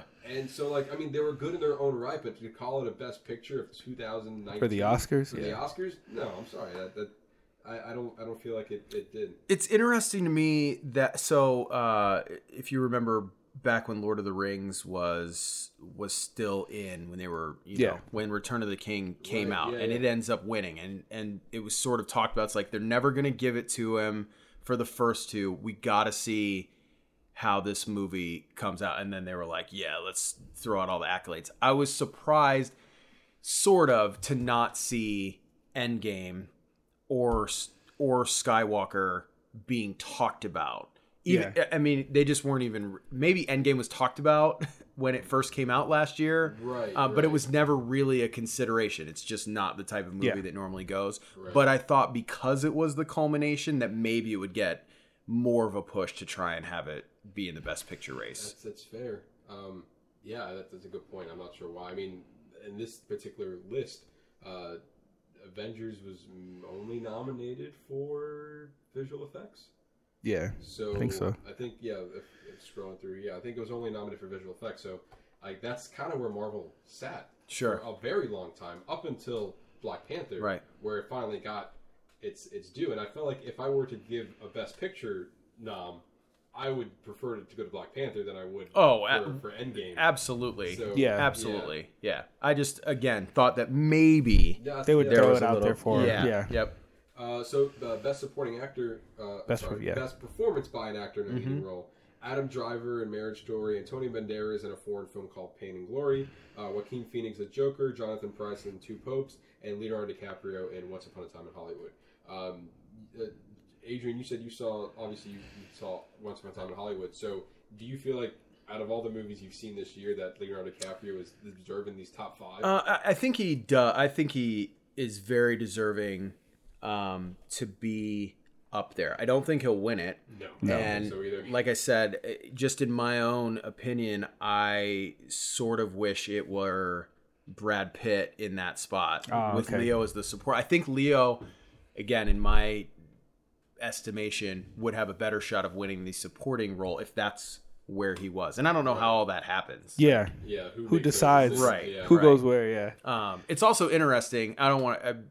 So the opening shot of that movie, or one of the first times that you see the two of them together, they're in. It's shot from behind. They're in a car and they're backing out and they're sort of silhouetted, but based on their hair, you can tell that Brad Pitt is the driver and Leo is the passenger, but their names, like Leo is on Brad Pitt and Brad is on Leo. Yeah.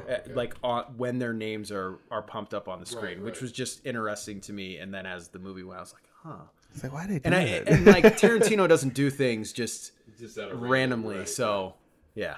That's interesting. Yeah. Maybe because just based on the movie itself, is because Brad Pitt is Leonardo DiCaprio's stunt double. So maybe you're led to believe that they are supposed to be the same person on the movie screen because that's what his job is. Sure.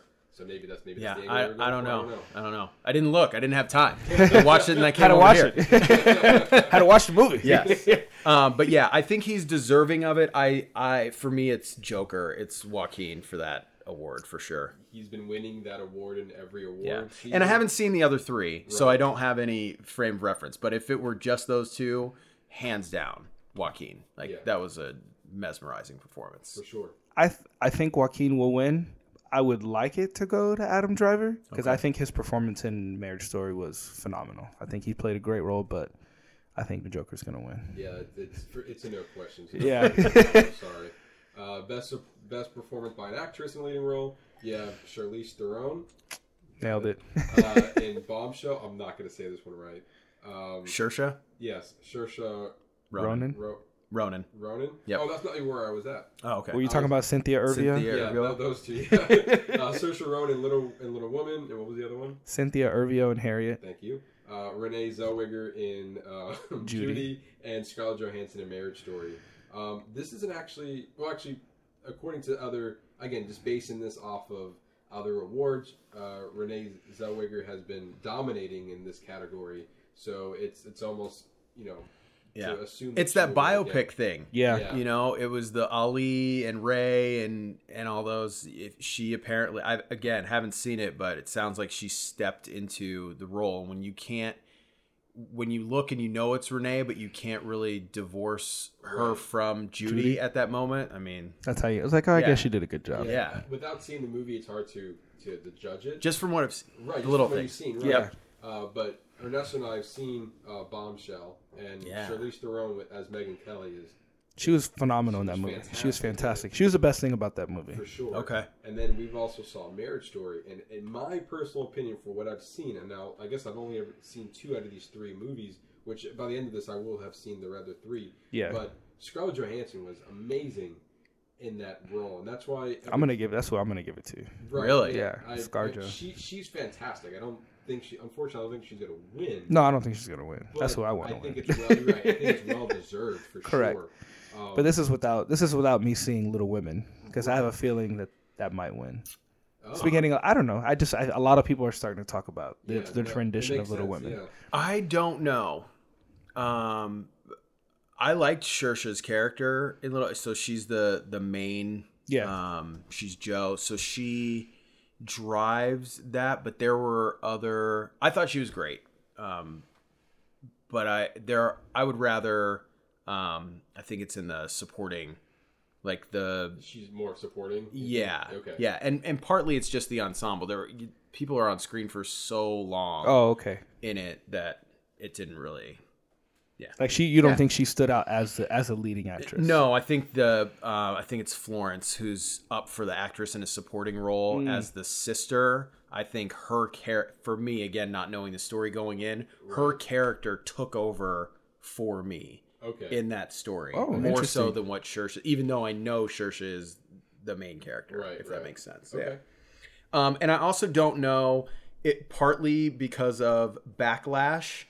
And the only person of color who's nominated in here is Cynthia for Harriet. I don't know if the voters, and I haven't seen it, she's great, but I wonder if they end up trying to give it to her as some sort of like, well, we're fine.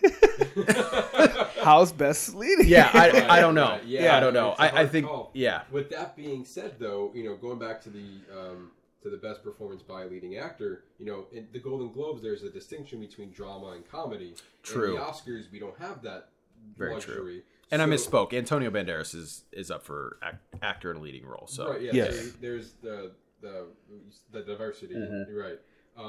I felt like if they were going to truly diversify the Oscar nominees, then with seeing two popes, I don't want to discredit.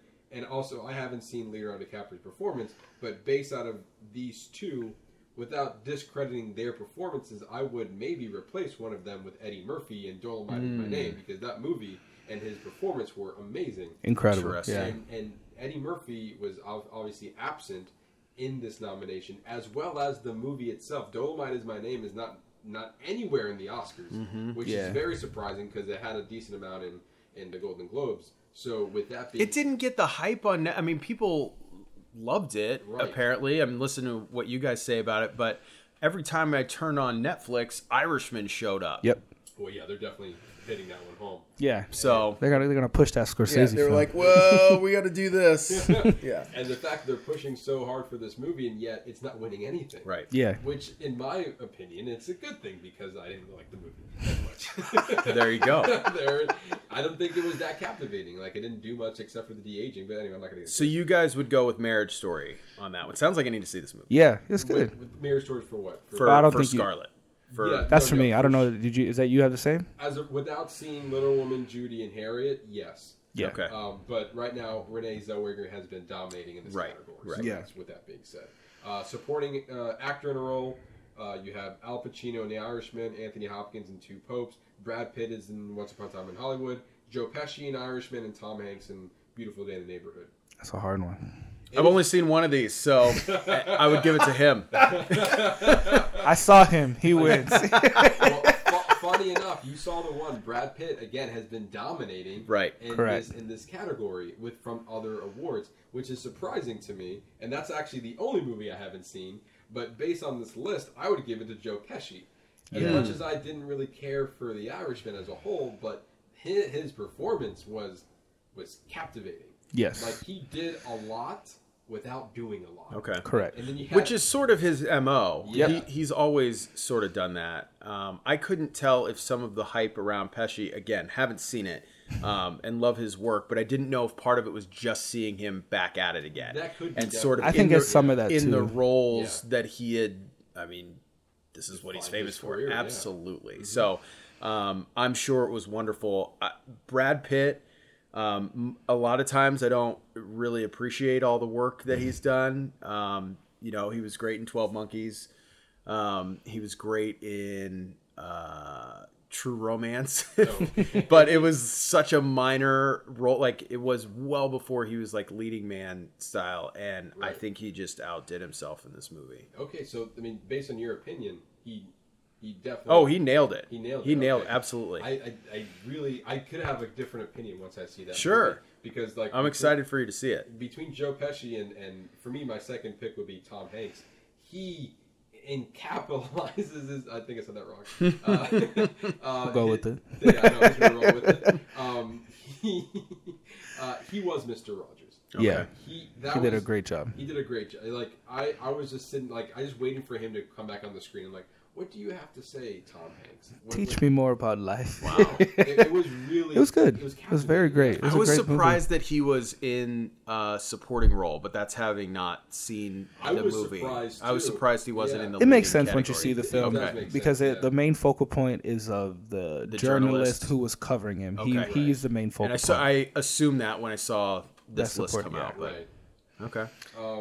Best supporting actress in a role, you have Florence Pugh in Little Women, Kathy Bates and Richard Jewell, Laura Dern in Marriage Story, Margot Robbie in Bombshell, and Scarlett Johansson and Jojo Rabbit. Funny enough, Scarlett Johansson has never received an Oscar nom in her career. She received 2 in 2 different categories. Wow. In 2 different movies. Has anybody ever won both? That's both a very good question. That's a good question. And supporting at the same time? Because that would be incredible. That would be incredible. I don't think that she'll do it. No, I don't. In the actors category. She's up against a lot. I feel like she has a good shot of getting it in supporting. Okay. I feel like maybe they gave her the noms in both, but because because Renee Zellweger, damn it, I was doing so well. You did so well. I know. You did so well for so long. Zellweger. Damn it. Zellweger. You got it. Yeah. You got it. Because she's been dominating in that category, I feel like she would win it, but then maybe Scarlett Johansson would win Best Supporting Role. Okay. In Jojo Rabbit, because she was also phenomenal in that movie. I can see that. Yeah. I hear Kathy Bates was great in Richard Jewell, and I've heard good things about that movie in particular. Same. Laura and Scarlett. I didn't see Bombshell. And Margot Robbie she plays like an unnamed, she's not unnamed, but she's sort of an amalgamation of different people, unlike the Gretchen character and the Kelly character. Okay. Correct. Florence Pugh is the highlight actress in Little Women for me. She was awesome. I don't think I've ever seen her in anything before. She's about to be Scarlett Johansson's sister in Black Widow, according to the trailer. Oh, she was. That's her. She was in Fighting with My Family. Yes, she is in that as well. That's a great movie. So she's been on the up and up, and she was fantastic in Little Women. Okay. And I think partly they had changed up her character a little bit. Greta decided to do something a little bit different with her character. Right. Instead of her just being sort of spiteful and she's the antagonist, where Saoirse's character is definitely the protagonist of the book, but she made it less polarizing a little bit. So it's quite interesting. She was fantastic. She was also in Midsommar. Oh, yeah, okay. She was Danny. I haven't seen it. And I haven't seen that either. It got great reviews. And didn't show up anywhere. Nope. Not well. Neither did Us, which was also a great movie. Correct. No mention. Correct. A lot of people thought that that it would be on here. Jordan Peele. Not Jordan Peele. The actress name. I was surprised Lupita Nyong'o's not on here. Yeah. Now that I think about it. She should have been. Yeah, that was great. I think it's hard when those movies get released so early in the year. Yeah, that's so true. They almost get forgotten. You know. I forgot that came out in 2019, exactly. honestly. Yeah, for real. They didn't forget about Once Upon a Time in Hollywood because that came out in June, July. Okay. So definitely in the summer. True. And they held on to that one. Like, we'll keep this one over here. It's that Hollywood movie. Yeah, that's what it is. Laura Dern, though, has been dominating in this category. Has she? But I don't know if Scarlett Johansson has been a running mate in this, but I'm hoping that maybe because she was nominated twice, that they will give her one or the other. In my opinion, I feel like the latter is supporting actress. Okay, and she's in. She's also in Little Women. Laura Dern's everywhere. Oh, really? Yeah, she was in Last Jedi. She's literally everywhere. Isn't she also in Big Little Lies? Right now, yes. She is. So she's all over the place. She's checking all these boxes. Yeah, she's been doing a lot. Like, I'm gonna get this nomination and this nomination and this nomination. Keep them busy. Best directing. I feel like this is a hard category to go off of. Yes. Bong Joon-ho in Parasite, Martin Scorsese in Irishman, Quentin Tarantino in Once Upon a Time in Hollywood, Sam Mendes 1917, and Todd Phillips in Joker. Mm-hmm. For directing, I'm gonna go with Sam Mendes. Just for a war movie, pulling off the one shot like that. That's the hype around him right now. I would agree. I think there's a real chance they give it to Quentin. They just gave him the Golden Globes. Did they? Golden Globes won for that, and then Quentin won for Best Screenplay. Okay. Sam Mendes won for Best Director. Yeah. And I could easily see it going that way. I'd like to see Bong get it. Yeah, that would be awesome. also love to see that as well. I don't think that you have a bad. I don't think you can make a bad choice here. No, I don't think so. A lot of people were saying that Greta Gerwig and Taika Waititi got snubbed in this category. But to counter that, they did get love in the screenwriting category because they were both nominated in original and adapted screenplay. So they were still nominated for an award.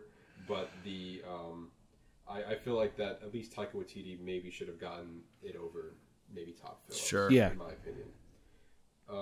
Best Original Screenplay, 1917, Knives Out, Marriage Story, Once Upon a Time in Hollywood, and Parasite. Quentin Tarantino's writing has been dominating in that category as well. I feel like personally it should go to Marriage Story because that script, if Marriage Story is going to win anything, it should be that one. It should be that one for sure. Even though it's up against Parasite, though. I know, and that's also going to be tough. That's going to be a tough one. I agree with you, but I do feel like, I don't know, Parasite is just more of an original story. Okay. Originally crafted story. It's well crafted, for correct, sure. Correct. Yeah.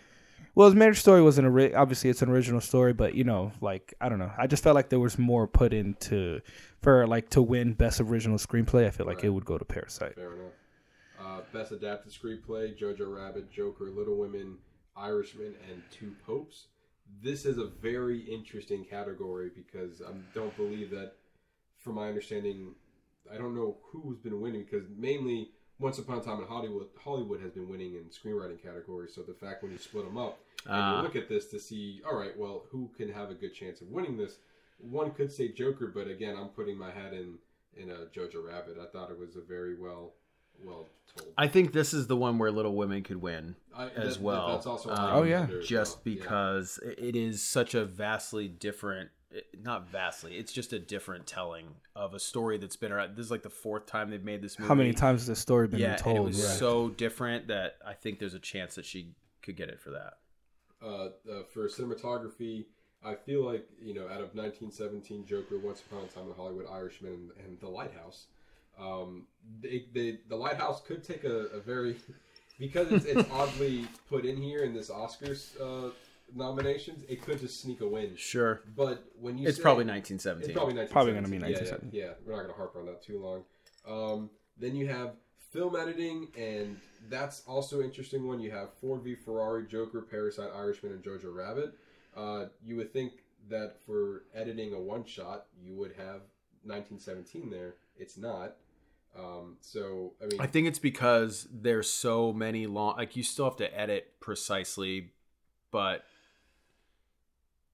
because it's made to look like there are no cuts... Yeah. It's just hard for them to say, because you look at a movie like Parasite and it's seamless and it's all, right. You think about how many different scenes and cuts there are in there and it just worked perfectly. Yeah. I feel like hopefully Ford v. Ferrari can get a good nom in here because that movie is fast paced. I feel like there's no shot really that they kind of lingers for too long, except for when they're trying to tell the story. But like when I felt like if anything, you were watching a movie and a movie about racing that didn't get lost. You didn't get lost when you were watching this movie.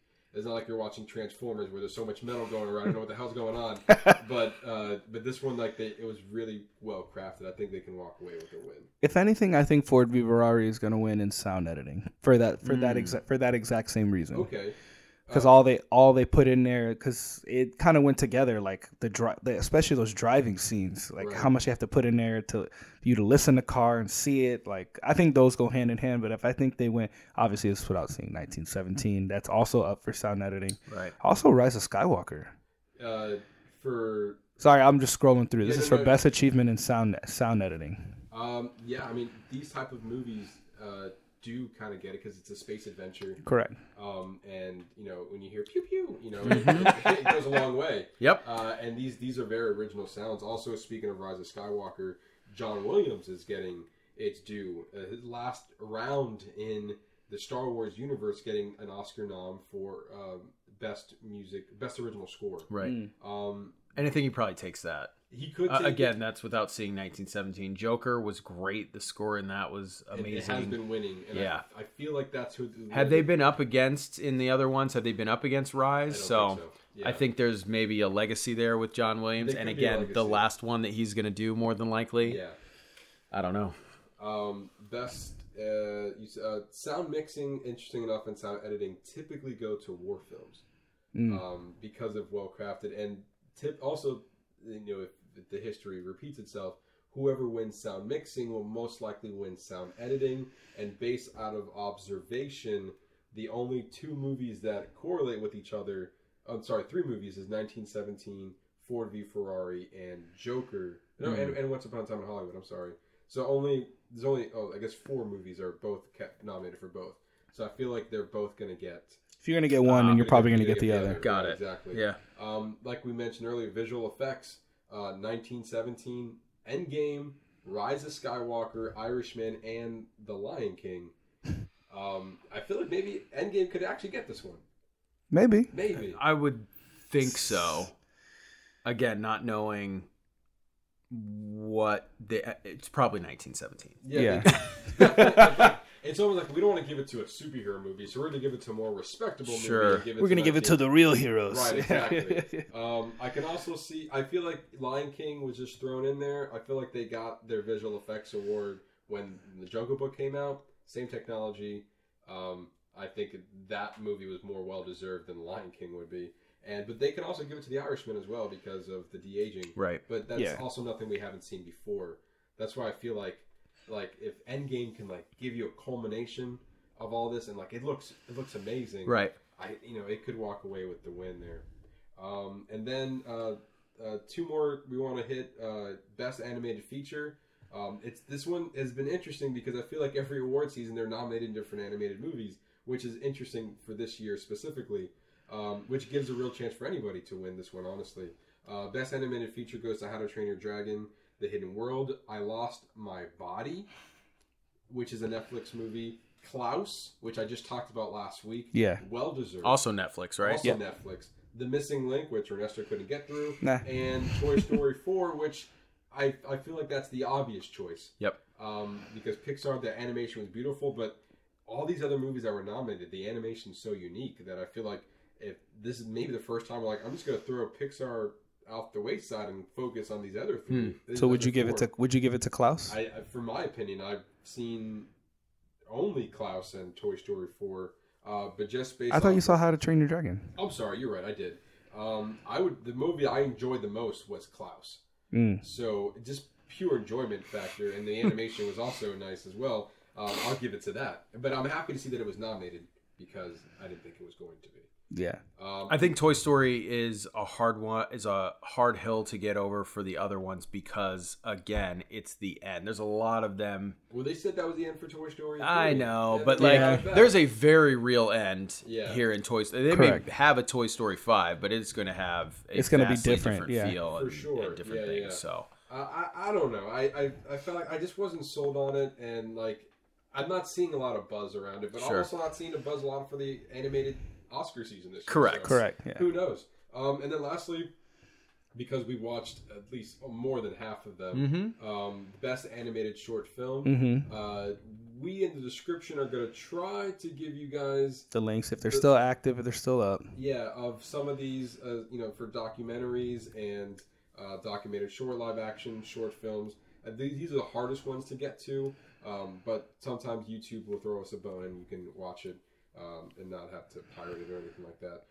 But we did end up seeing 3 out of the 5 best animated short films: Hair Love, Kit Bull, and Sister. The other 2 were made, I think, one in France and one in French, I think. Yeah, one was in France and the other one was in the Czech Republic, I think. I don't know. And so, yeah, those are a little bit harder to obtain. But based out of the 3 that we've seen, which ones are we more feeling? I'm feeling Hair Love just because I have a daughter, and I kind of felt it with Sister too, because having gone, he was talking about his mom going through like losing the baby and stuff like that, and not seeing that other side. Like I can only imagine what my kids went through when my wife lost her baby. Were they thinking those same things like this kid was when he was talking about his sister that could have been, But I'm going to give it to Hair Love. I really liked the animation. The story was really great. It was kind of heartwarming. So that's me. I liked Hair Love and would not be disappointed at all if it won. I definitely liked it better than Kit Bull. Sister was... I knew there was something going on in Hair Love before it got to the end. I wasn't exactly sure how it was going to end.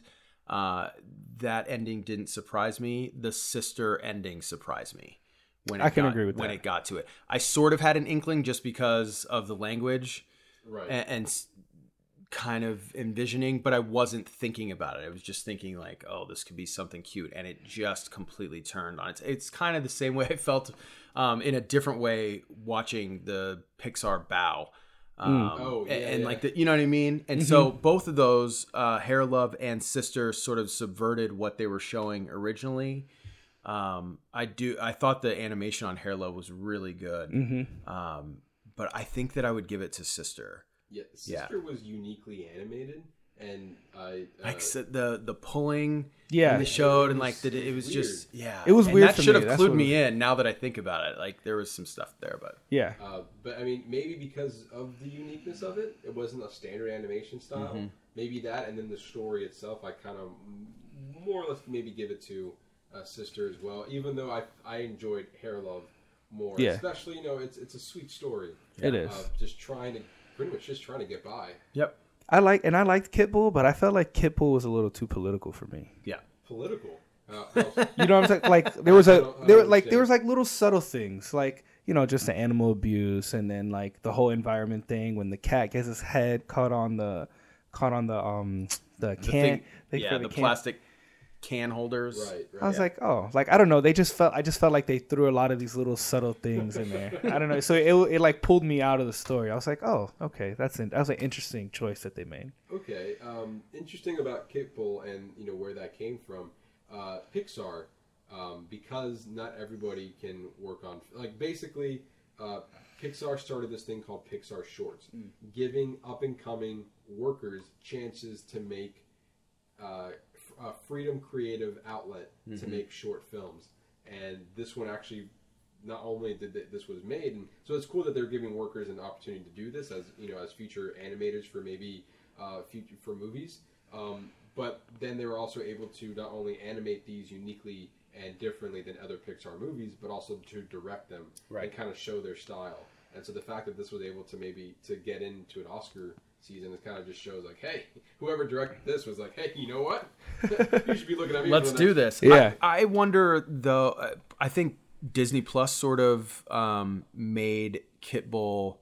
It kind of turned me off Kit Bull just because I've watched a lot of the shorts that are on there now that I hadn't seen before. Right. And so there are others that are on there right now that are better. For me than Kit Bull. And so I know that that's probably not, I mean, that's not how the voters are going to do this, but that's how I was looking at it. I was like, there's definitely better ones that are on there right now than this. And so I'm trying to put it up against that. I agree with that. There's kind of, you do have that kind of like that filter. Like, well, they two, like about a month ago, they released another one, which is well animated story message, and I feel like maybe if they were to give it to a Pixar short, I think they could have given it something else.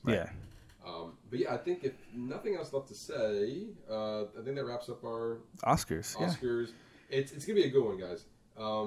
It's earlier than normal. Sunday, February 9th on ABC 8 p.m. That's where it's gonna be airing. That's where I'm gonna be. because if you didn't look at it before, you can now for the Oscars. We're going to be doing live updates when they're coming out. We'll post it to the story. Yeah. And you will not miss a thing. I will be asleep.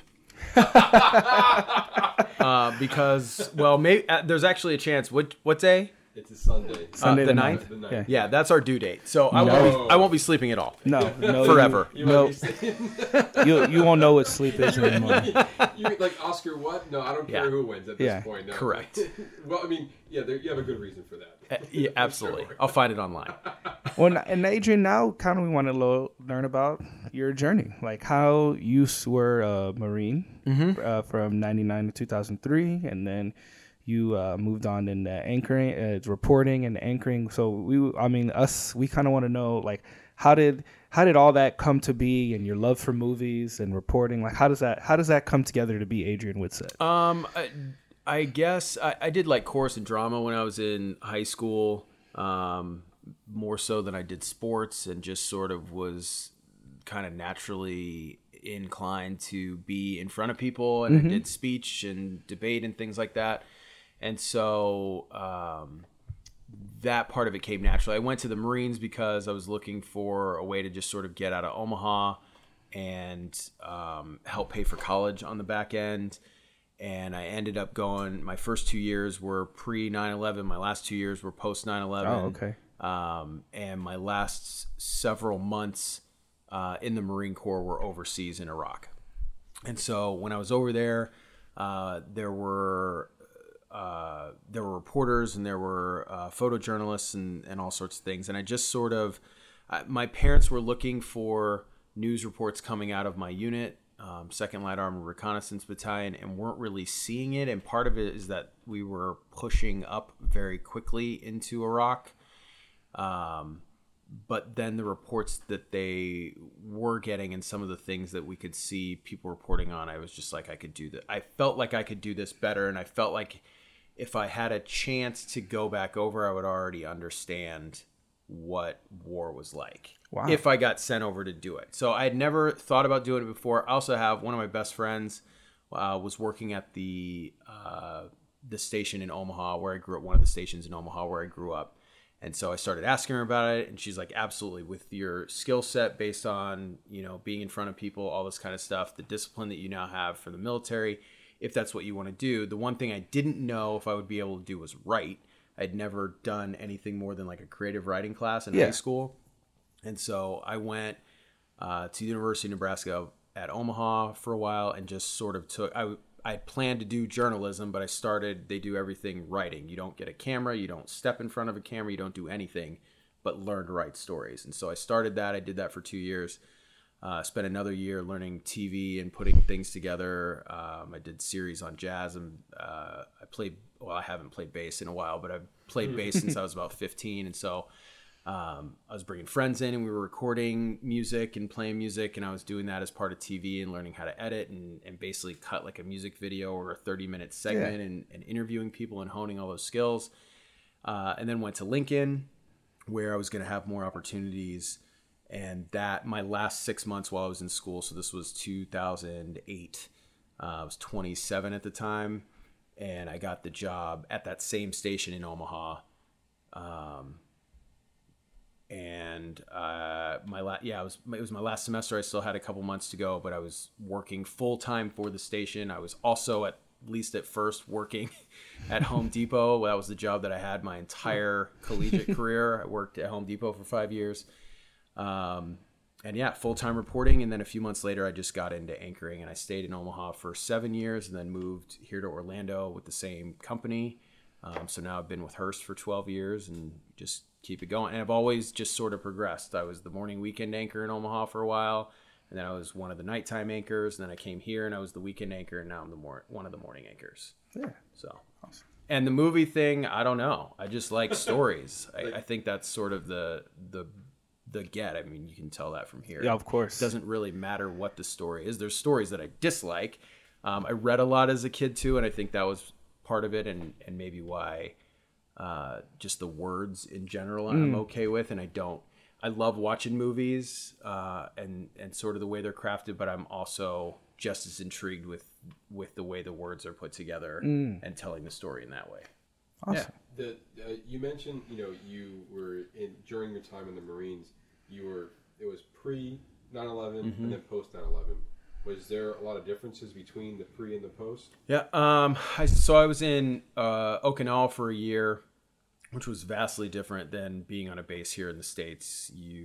They tell you, especially in the Marines, they tell you that you're an ambassador because you're in another country. And so anytime you were off base, you're in a belt and a shirt tucked in, and it was very proper. The Marines are just sort of like that anyway.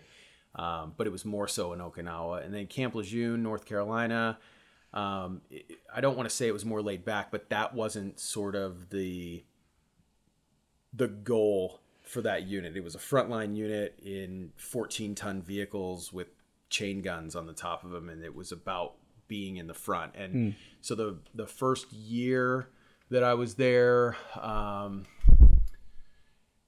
maybe year and a half, is that right? So that I got there at the end of 2000, so not even quite a year that I was in Lejeune before 9/11 happened. But it was mainly about keeping up with vehicles. My actual job, my MOS, the occupational specialty, was logistics, and so it was I ran the tool room at my unit in Camp Lejeune, and I got parts back and forth between the guys who were doing maintenance on the actual LAVs. And then they're like, oh, we need to get, this engine shot. We need to get it out of there. And we would figure out ways to do that logistically. So that was the main job.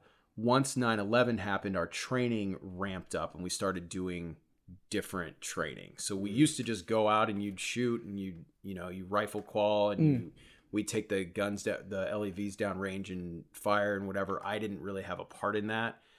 Because I'm not a gunner and I wasn't in the vehicle. Right. Once the training started ramping up, though, we all kind of fell back into our roles as riflemen first in the Marines. And so there was more of a focus on that and close quarter combat and breaching buildings and things like that we still trained on them, but there was much more of a focus.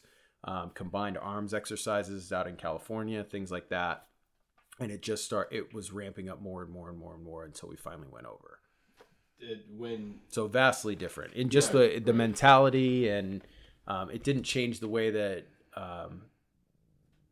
my buddies and I, it didn't change the way that we interact with each other. It was just that the training was different and the focus was very different. Did the mood change? Yeah, I'd say not at first. Well, at first it was just crazy because we didn't know what was happening. And having a base go on lockdown and my unit at the time was on what they call Advanced Contingency MAGTF, which is the Marine Air Ground Task Force. And so every 3 months, a different company would have their bags packed in their wall locker, ready to go within 72 hours. And when 9/11 happened, Bravo Company that I was part of at the time was that unit. We didn't get called up. They ended up not doing it. They sent other folks and Black Ops to Afghanistan. And our part didn't start ramping up until about January of 2003. And we flew to Kuwait in February. So that's when things started getting real. I remember talking to a buddy. I was home on leave for New Year's, so 2002 into 2003. And he called me and he was just like, they're recalling. They were supposed to go on a float, a Mediterranean float, and they called them all back to the unit. And that's when we sort of knew there's a change. There's a shift in what operations are going to be at this point. Was there, so after you did your time with the Marines and you figure out what you wanted to do, and now you went to school for journalism? Yep. And so was that a hard transition from what you were doing for these past four years? Only in that you didn't have anybody yelling at you anymore. And I was a corporal when I got out, so I also wasn't yelling at, the PFCs and lance corporals and privates that were that I was in charge of. So it was just different. It was a difference coming from a war zone. I got home in June of 2003 and I started school at the end of August. And it was that quick. So the transition in and of itself was weird just because it's vastly different being on a college campus. For sure. And things started ramping up more in Iraq as well. And the next year, we lost one of my buddies in Afghanistan. I mean, there were lots of things still happening with guys that I was still very much connected to, and I was back home in college. So it was just different. But I was working 40 hours a week, and I was going to school 16 to 18 credit hour. I was always busy. Wow. Right. So that didn't really change, and I think just helped me focus on what I wanted to do. And not knowing if it would work out either. I was like, I have no idea. The risk we all take. Yeah. Absolutely. And so I told myself, because again, when I started school, it was, I had just turned 23, and I ended up getting a degree in journalism and in philosophy. That's why it took me 5 years. I got both. And I told myself that I would try, when I got the job in Omaha, that I would do it I could do it for 2 years and make it to 30. And if for some reason this wasn't the job for me, if I wasn't good at it, if I didn't want to do it anymore, I'm still only 30. I can pivot and go do something else. And within like 6 months, I was like, this is exactly what I was supposed to be doing, and just sort of fell in love with it. Either that or manager at Home Depot. Right. Correct. Why the interest in philosophy? I think part of it was just the experience that I had overseas. Just when you're faced with sort of life and death situations, and you're seeing a lot of you just see things over there that you're not really privy to when you grow up. And so I was, a 22-year-old guy, had guys who had just come out of boot camp basically, or their training school, who were over there as well, like young 18, 19-year-old guys who were over there as well. And just sort of thinking about the way the world works fascinated me. And I hadn't planned on doing anything with philosophy. I took a philosophy 101 class as part of I think it was my first semester. Now I don't remember if it was first or second. And one of the things that we talked about was basically the philosophy of the harm principle, like basically do no harm, which is strange after coming out of a war zone. And then looking at the Patriot Act and looking at how do no harm, or do the least amount of harm to the least amount of people, which is the flip side of like a utilitarian thing where where you always focus on doing the most good for the most amount of people. And it's where you get sort of those questions where it's like, would you be willing to push someone on the train tracks and kill that one person if it saves these 10? And it was so coming out of that zone and then having that be a class that I could be in and study and talk to other kids who had no idea, but they were still thinking about it. It was just fascinating to me. And then I got really interested in philosophy of mind and whether or not whether or not we experience life in the exact same way as other creatures, or even if you and I are experiencing life at the same time, in the exact same way. I totally get that. You know, like when I look at the color green, or what I call green, are we actually seeing the same color? Are you really seeing pink, or are you seeing yellow? But we were all taught that this was great. Like those kind of questions just fascinated me, and I just locked into philosophy. Awesome. Yeah. When you became, got into the job in the local affiliate in Nebraska. Mm-hmm. Omaha, in Omaha. And you mentioned that there was like, if this didn't work out, then by the time you're 30, you just weren't going to work out. But you obviously end up loving it. When was the moment you realized that? It was about 6 months in. I don't know if there was like it wasn't like a story or anything like that. I think I just looked over the course of that 6 months and was like, this is something that at least what I'm doing seemed to fit what I was doing, or my values and what I sort of enjoyed about life, which is the stories. And so there wasn't like a specific moment where I said, oh man, like this thing has catalyzed for me that this is where I'm at. I think it was more just a general feeling of ease. Like, this felt right. This felt like there was no struggle about it. And it's not like I struggled at Home Depot. I enjoyed my job there. It was fine. But this was just a different feeling. And I had that same feeling while I was in the Marines. Like, this, as hard as it was and as crazy as it was, like, this fit either my personality or what I want to do at this point in my life. Because at one point I thought I might stay in the Marines for 20 years. Oh, wow. 9/11 sort of switched that for me. And once we were going to war, I was like, I don't want to stay in this. Yeah. So, yeah.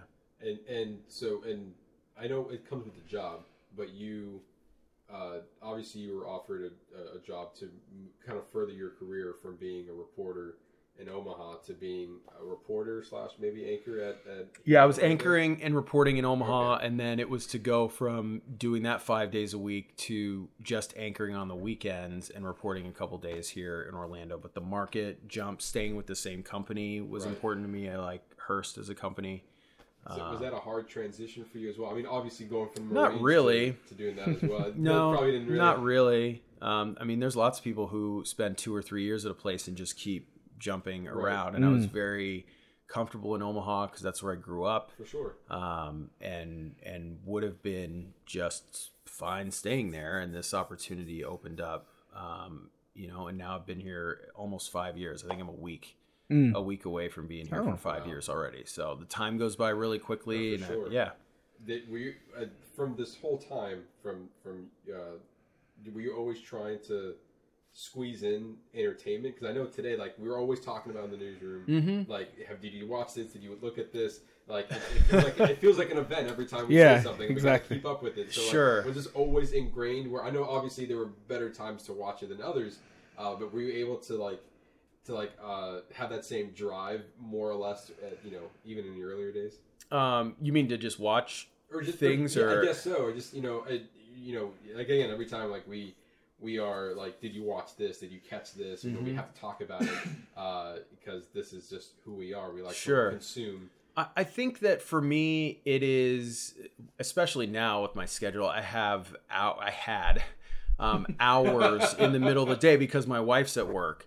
And so there's a lot of time, and I'm able to just sort of hit play and binge watch TV or movies or whatever. And when TV started getting better and better, I kind of put movies on the back burner, and it becomes the tentpole. It becomes the End Games and the Infinity Wars and the MCU that I actually make, a huge effort to go see. And my wife will go see those movies with me. And so those are sort of few and far between, though. I don't go to see everything in the theater. It's easier now, I think, just because I'm so far behind on some of these movies that they are now on Netflix or on Amazon. You just wait. And it's just like, whatever. And so the movies that I really want to see, and I'm like, I really got to see this. Like, say Marriage Story, if it won every award, and they put it back in theaters, I still don't think that's a movie I need to see in the theater. But you watch I would watch it on Netflix. Right. I'd absolutely watch it on Netflix. But there was no way I wasn't going to see Endgame in the theater. Right. Correct. So there's certain movies that I've made, much more of an effort to go see and try to do it, especially last year because things we're in this weird spoiler-free craziness, and that, like, if you don't see it right away, it's just true. It just hits, like, if you're on social media, it's like, I already know it's going to get ruined for me. Right. I remember when you watched The Mandalorian, you watched it like at 3 a.m. I did. Or like 2 He in the morning. He sure awesome. did. As soon as it came out. It was super awesome. And the first thing you said, did you see The Mandalorian? I said, no. No, Adrian, I just got to work. I just got here. Right. What do you mean? Right. And you were like, all right, well, you better see it because, things happen. Things happen. You better watch it. Just anybody who's inspiring, based on your experiences, who wants to become a reporter, to be a news anchor, is there anything you can tell them? Just write all the time. The game is changing so much. I don't think even, it's been 12 years for me, but even the way that I got into it is not the way that a lot of people are getting into it. There are so many different avenues at this point. Like, if you are diehard about getting into like wanting to be a local news reporter or even to get to you know, a CNN or a Fox News or MSNBC, like if that's where your route is, more than likely you have to go through those sort of channels. Like that's one way. There are other ways. I mean, there's lots of people who are on TV right now who went to law school or are medical doctors who then found out that they can do this other thing and they have an expertise that no one else has. So if you have an MBA, you know, you went to school and you have your master's in economics, there's a channel. There's Bloomberg TV. Right. There's CNBC. There's Fox Business. Like there's these other avenues, I think, for people. And I just, whatever your drive, if that's your drive, the main thing, if you are looking to just be like a reporter, writing is the way to go. You just got to write all the time. Okay. All right. And one last question. What is your favorite movie? It's so hard. Everybody says that. It's so hard. Something that just sticks with you. It could be a movie or a TV series. So it's a movie. Like I didn't think about it because of this. I think about this all the time. Yeah. For me, it's The Matrix. Interesting. Whoa. Yeah. Okay. I did not expect that. I love The Matrix. The original. Like the entire trilogy, 1, 2, and 3. So I got really into The Matrix. Okay. That movie came out right before I went to the military. And so the second and third came out while I was in. I remember playing the GameCube game with Niobe and Ghost, and I got the GameCube version and not the PlayStation version because it apparently had more of the cutscenes that were supposed to show me what was happening. I mean, it was kind of crazy. But just as a movie, the way that I felt in the movie theater watching The Matrix for the first time, I have never been able to duplicate that experience. Wow. And I have watched so many other movies, but this thing in the theater, like I remember what Star Wars felt like when I was able to see it in the theaters. So they re-released and made the special editions. Yeah. Before they came out with, was that before? I think it was before they came out with the other ones. Before the prequels? Before the prequels came out. Yeah, it was like in the 90s. So I was, 15 to 18. And I remember, I'd already seen them, but I remember what that feeling was like seeing Empire on the big screen. I know what that feeling's like. The Matrix was just so vastly different from anything I had ever seen. That opening shot with Carrie-Anne Moss, the first time they did the bullet time and spun it around, I was like, oh man, we are in a completely different area. And I think, like you were asking about the philosophy, I think that whole movie, I wasn't able to place it at the time, but that whole movie is about thinking about our place in the world. Correct. And when you get to the most clever part of that entire movie is when Morpheus is holding up, they'd already called him Copper Top, and you don't really catch it the first time. I had no idea why she was calling. I was like, he has black hair. It's Keanu Reeves. Why is she calling this dude Copper Top? And when he is he's explaining the Matrix, right? Yeah. And he's just basically to distill a human being into this. And it's oh man. And then I walked out of the theater and I remember looking up at the sky and my buddy was with me and I was like, this is crazy. This could happen. and he was like, yeah, this is kind of nuts. He's like, what are you going to do now? And I was like, I'm going to go to work. I was working a night job at a gas station. This was 4 months before I went to the military. He's like, oh man, work, dude. He's like, that sucks. And I was like, yeah. That's the last thing I want to do right now. But not only that, it was it's a construct. They're making me work because that's what my mind is. I mean, I was fully in. You're fuck. There's never been anything there are better movies. Yeah. But that's it. That's the one. It's The Matrix. Wow. Yeah. So I'm kind of excited for the new one. I don't know what they're gonna do. Same. Yeah. And I hope they don't mess it up. Yeah, the John Wick stuff, they're amazing. But yeah, the original Matrix, I would say. Wow. Well, Adrian, thank you very much. For sure. Thank you. For pleasure. Yeah, it was great talking movies with us. If you want more from us, you can always go to our Instagram page at @boxoffice_bingers, and you will catch everything. What we're going to be talking about next week, what to look forward to, what we're watching, so you know what to expect in the next episode. And Adrian, where can they find you? Yes. Where am I at? I'm on Instagram. I know you're not a big social media Adrian guy. Jamal. Yeah. JAHMAL. And Twitter at Adrian Whitsett. All right. Okay, awesome. This is what he's doing. You can look at him. And also, congratulations on being a Yeah. Thanks. Thank Very you. soon. Yeah, Very soon. I'm glad you were able to squeeze in the Yeah. little time that you have to come and hang out with us. Absolutely. No, it won't be recently, but hopefully sometime in the future we can get you to come back on. Absolutely. We'll Yeah. do it. Yeah. For sure. This is great. Awesome. Thank you. It's been another great episode of Box Office Bingers. See you guys next time. That's you.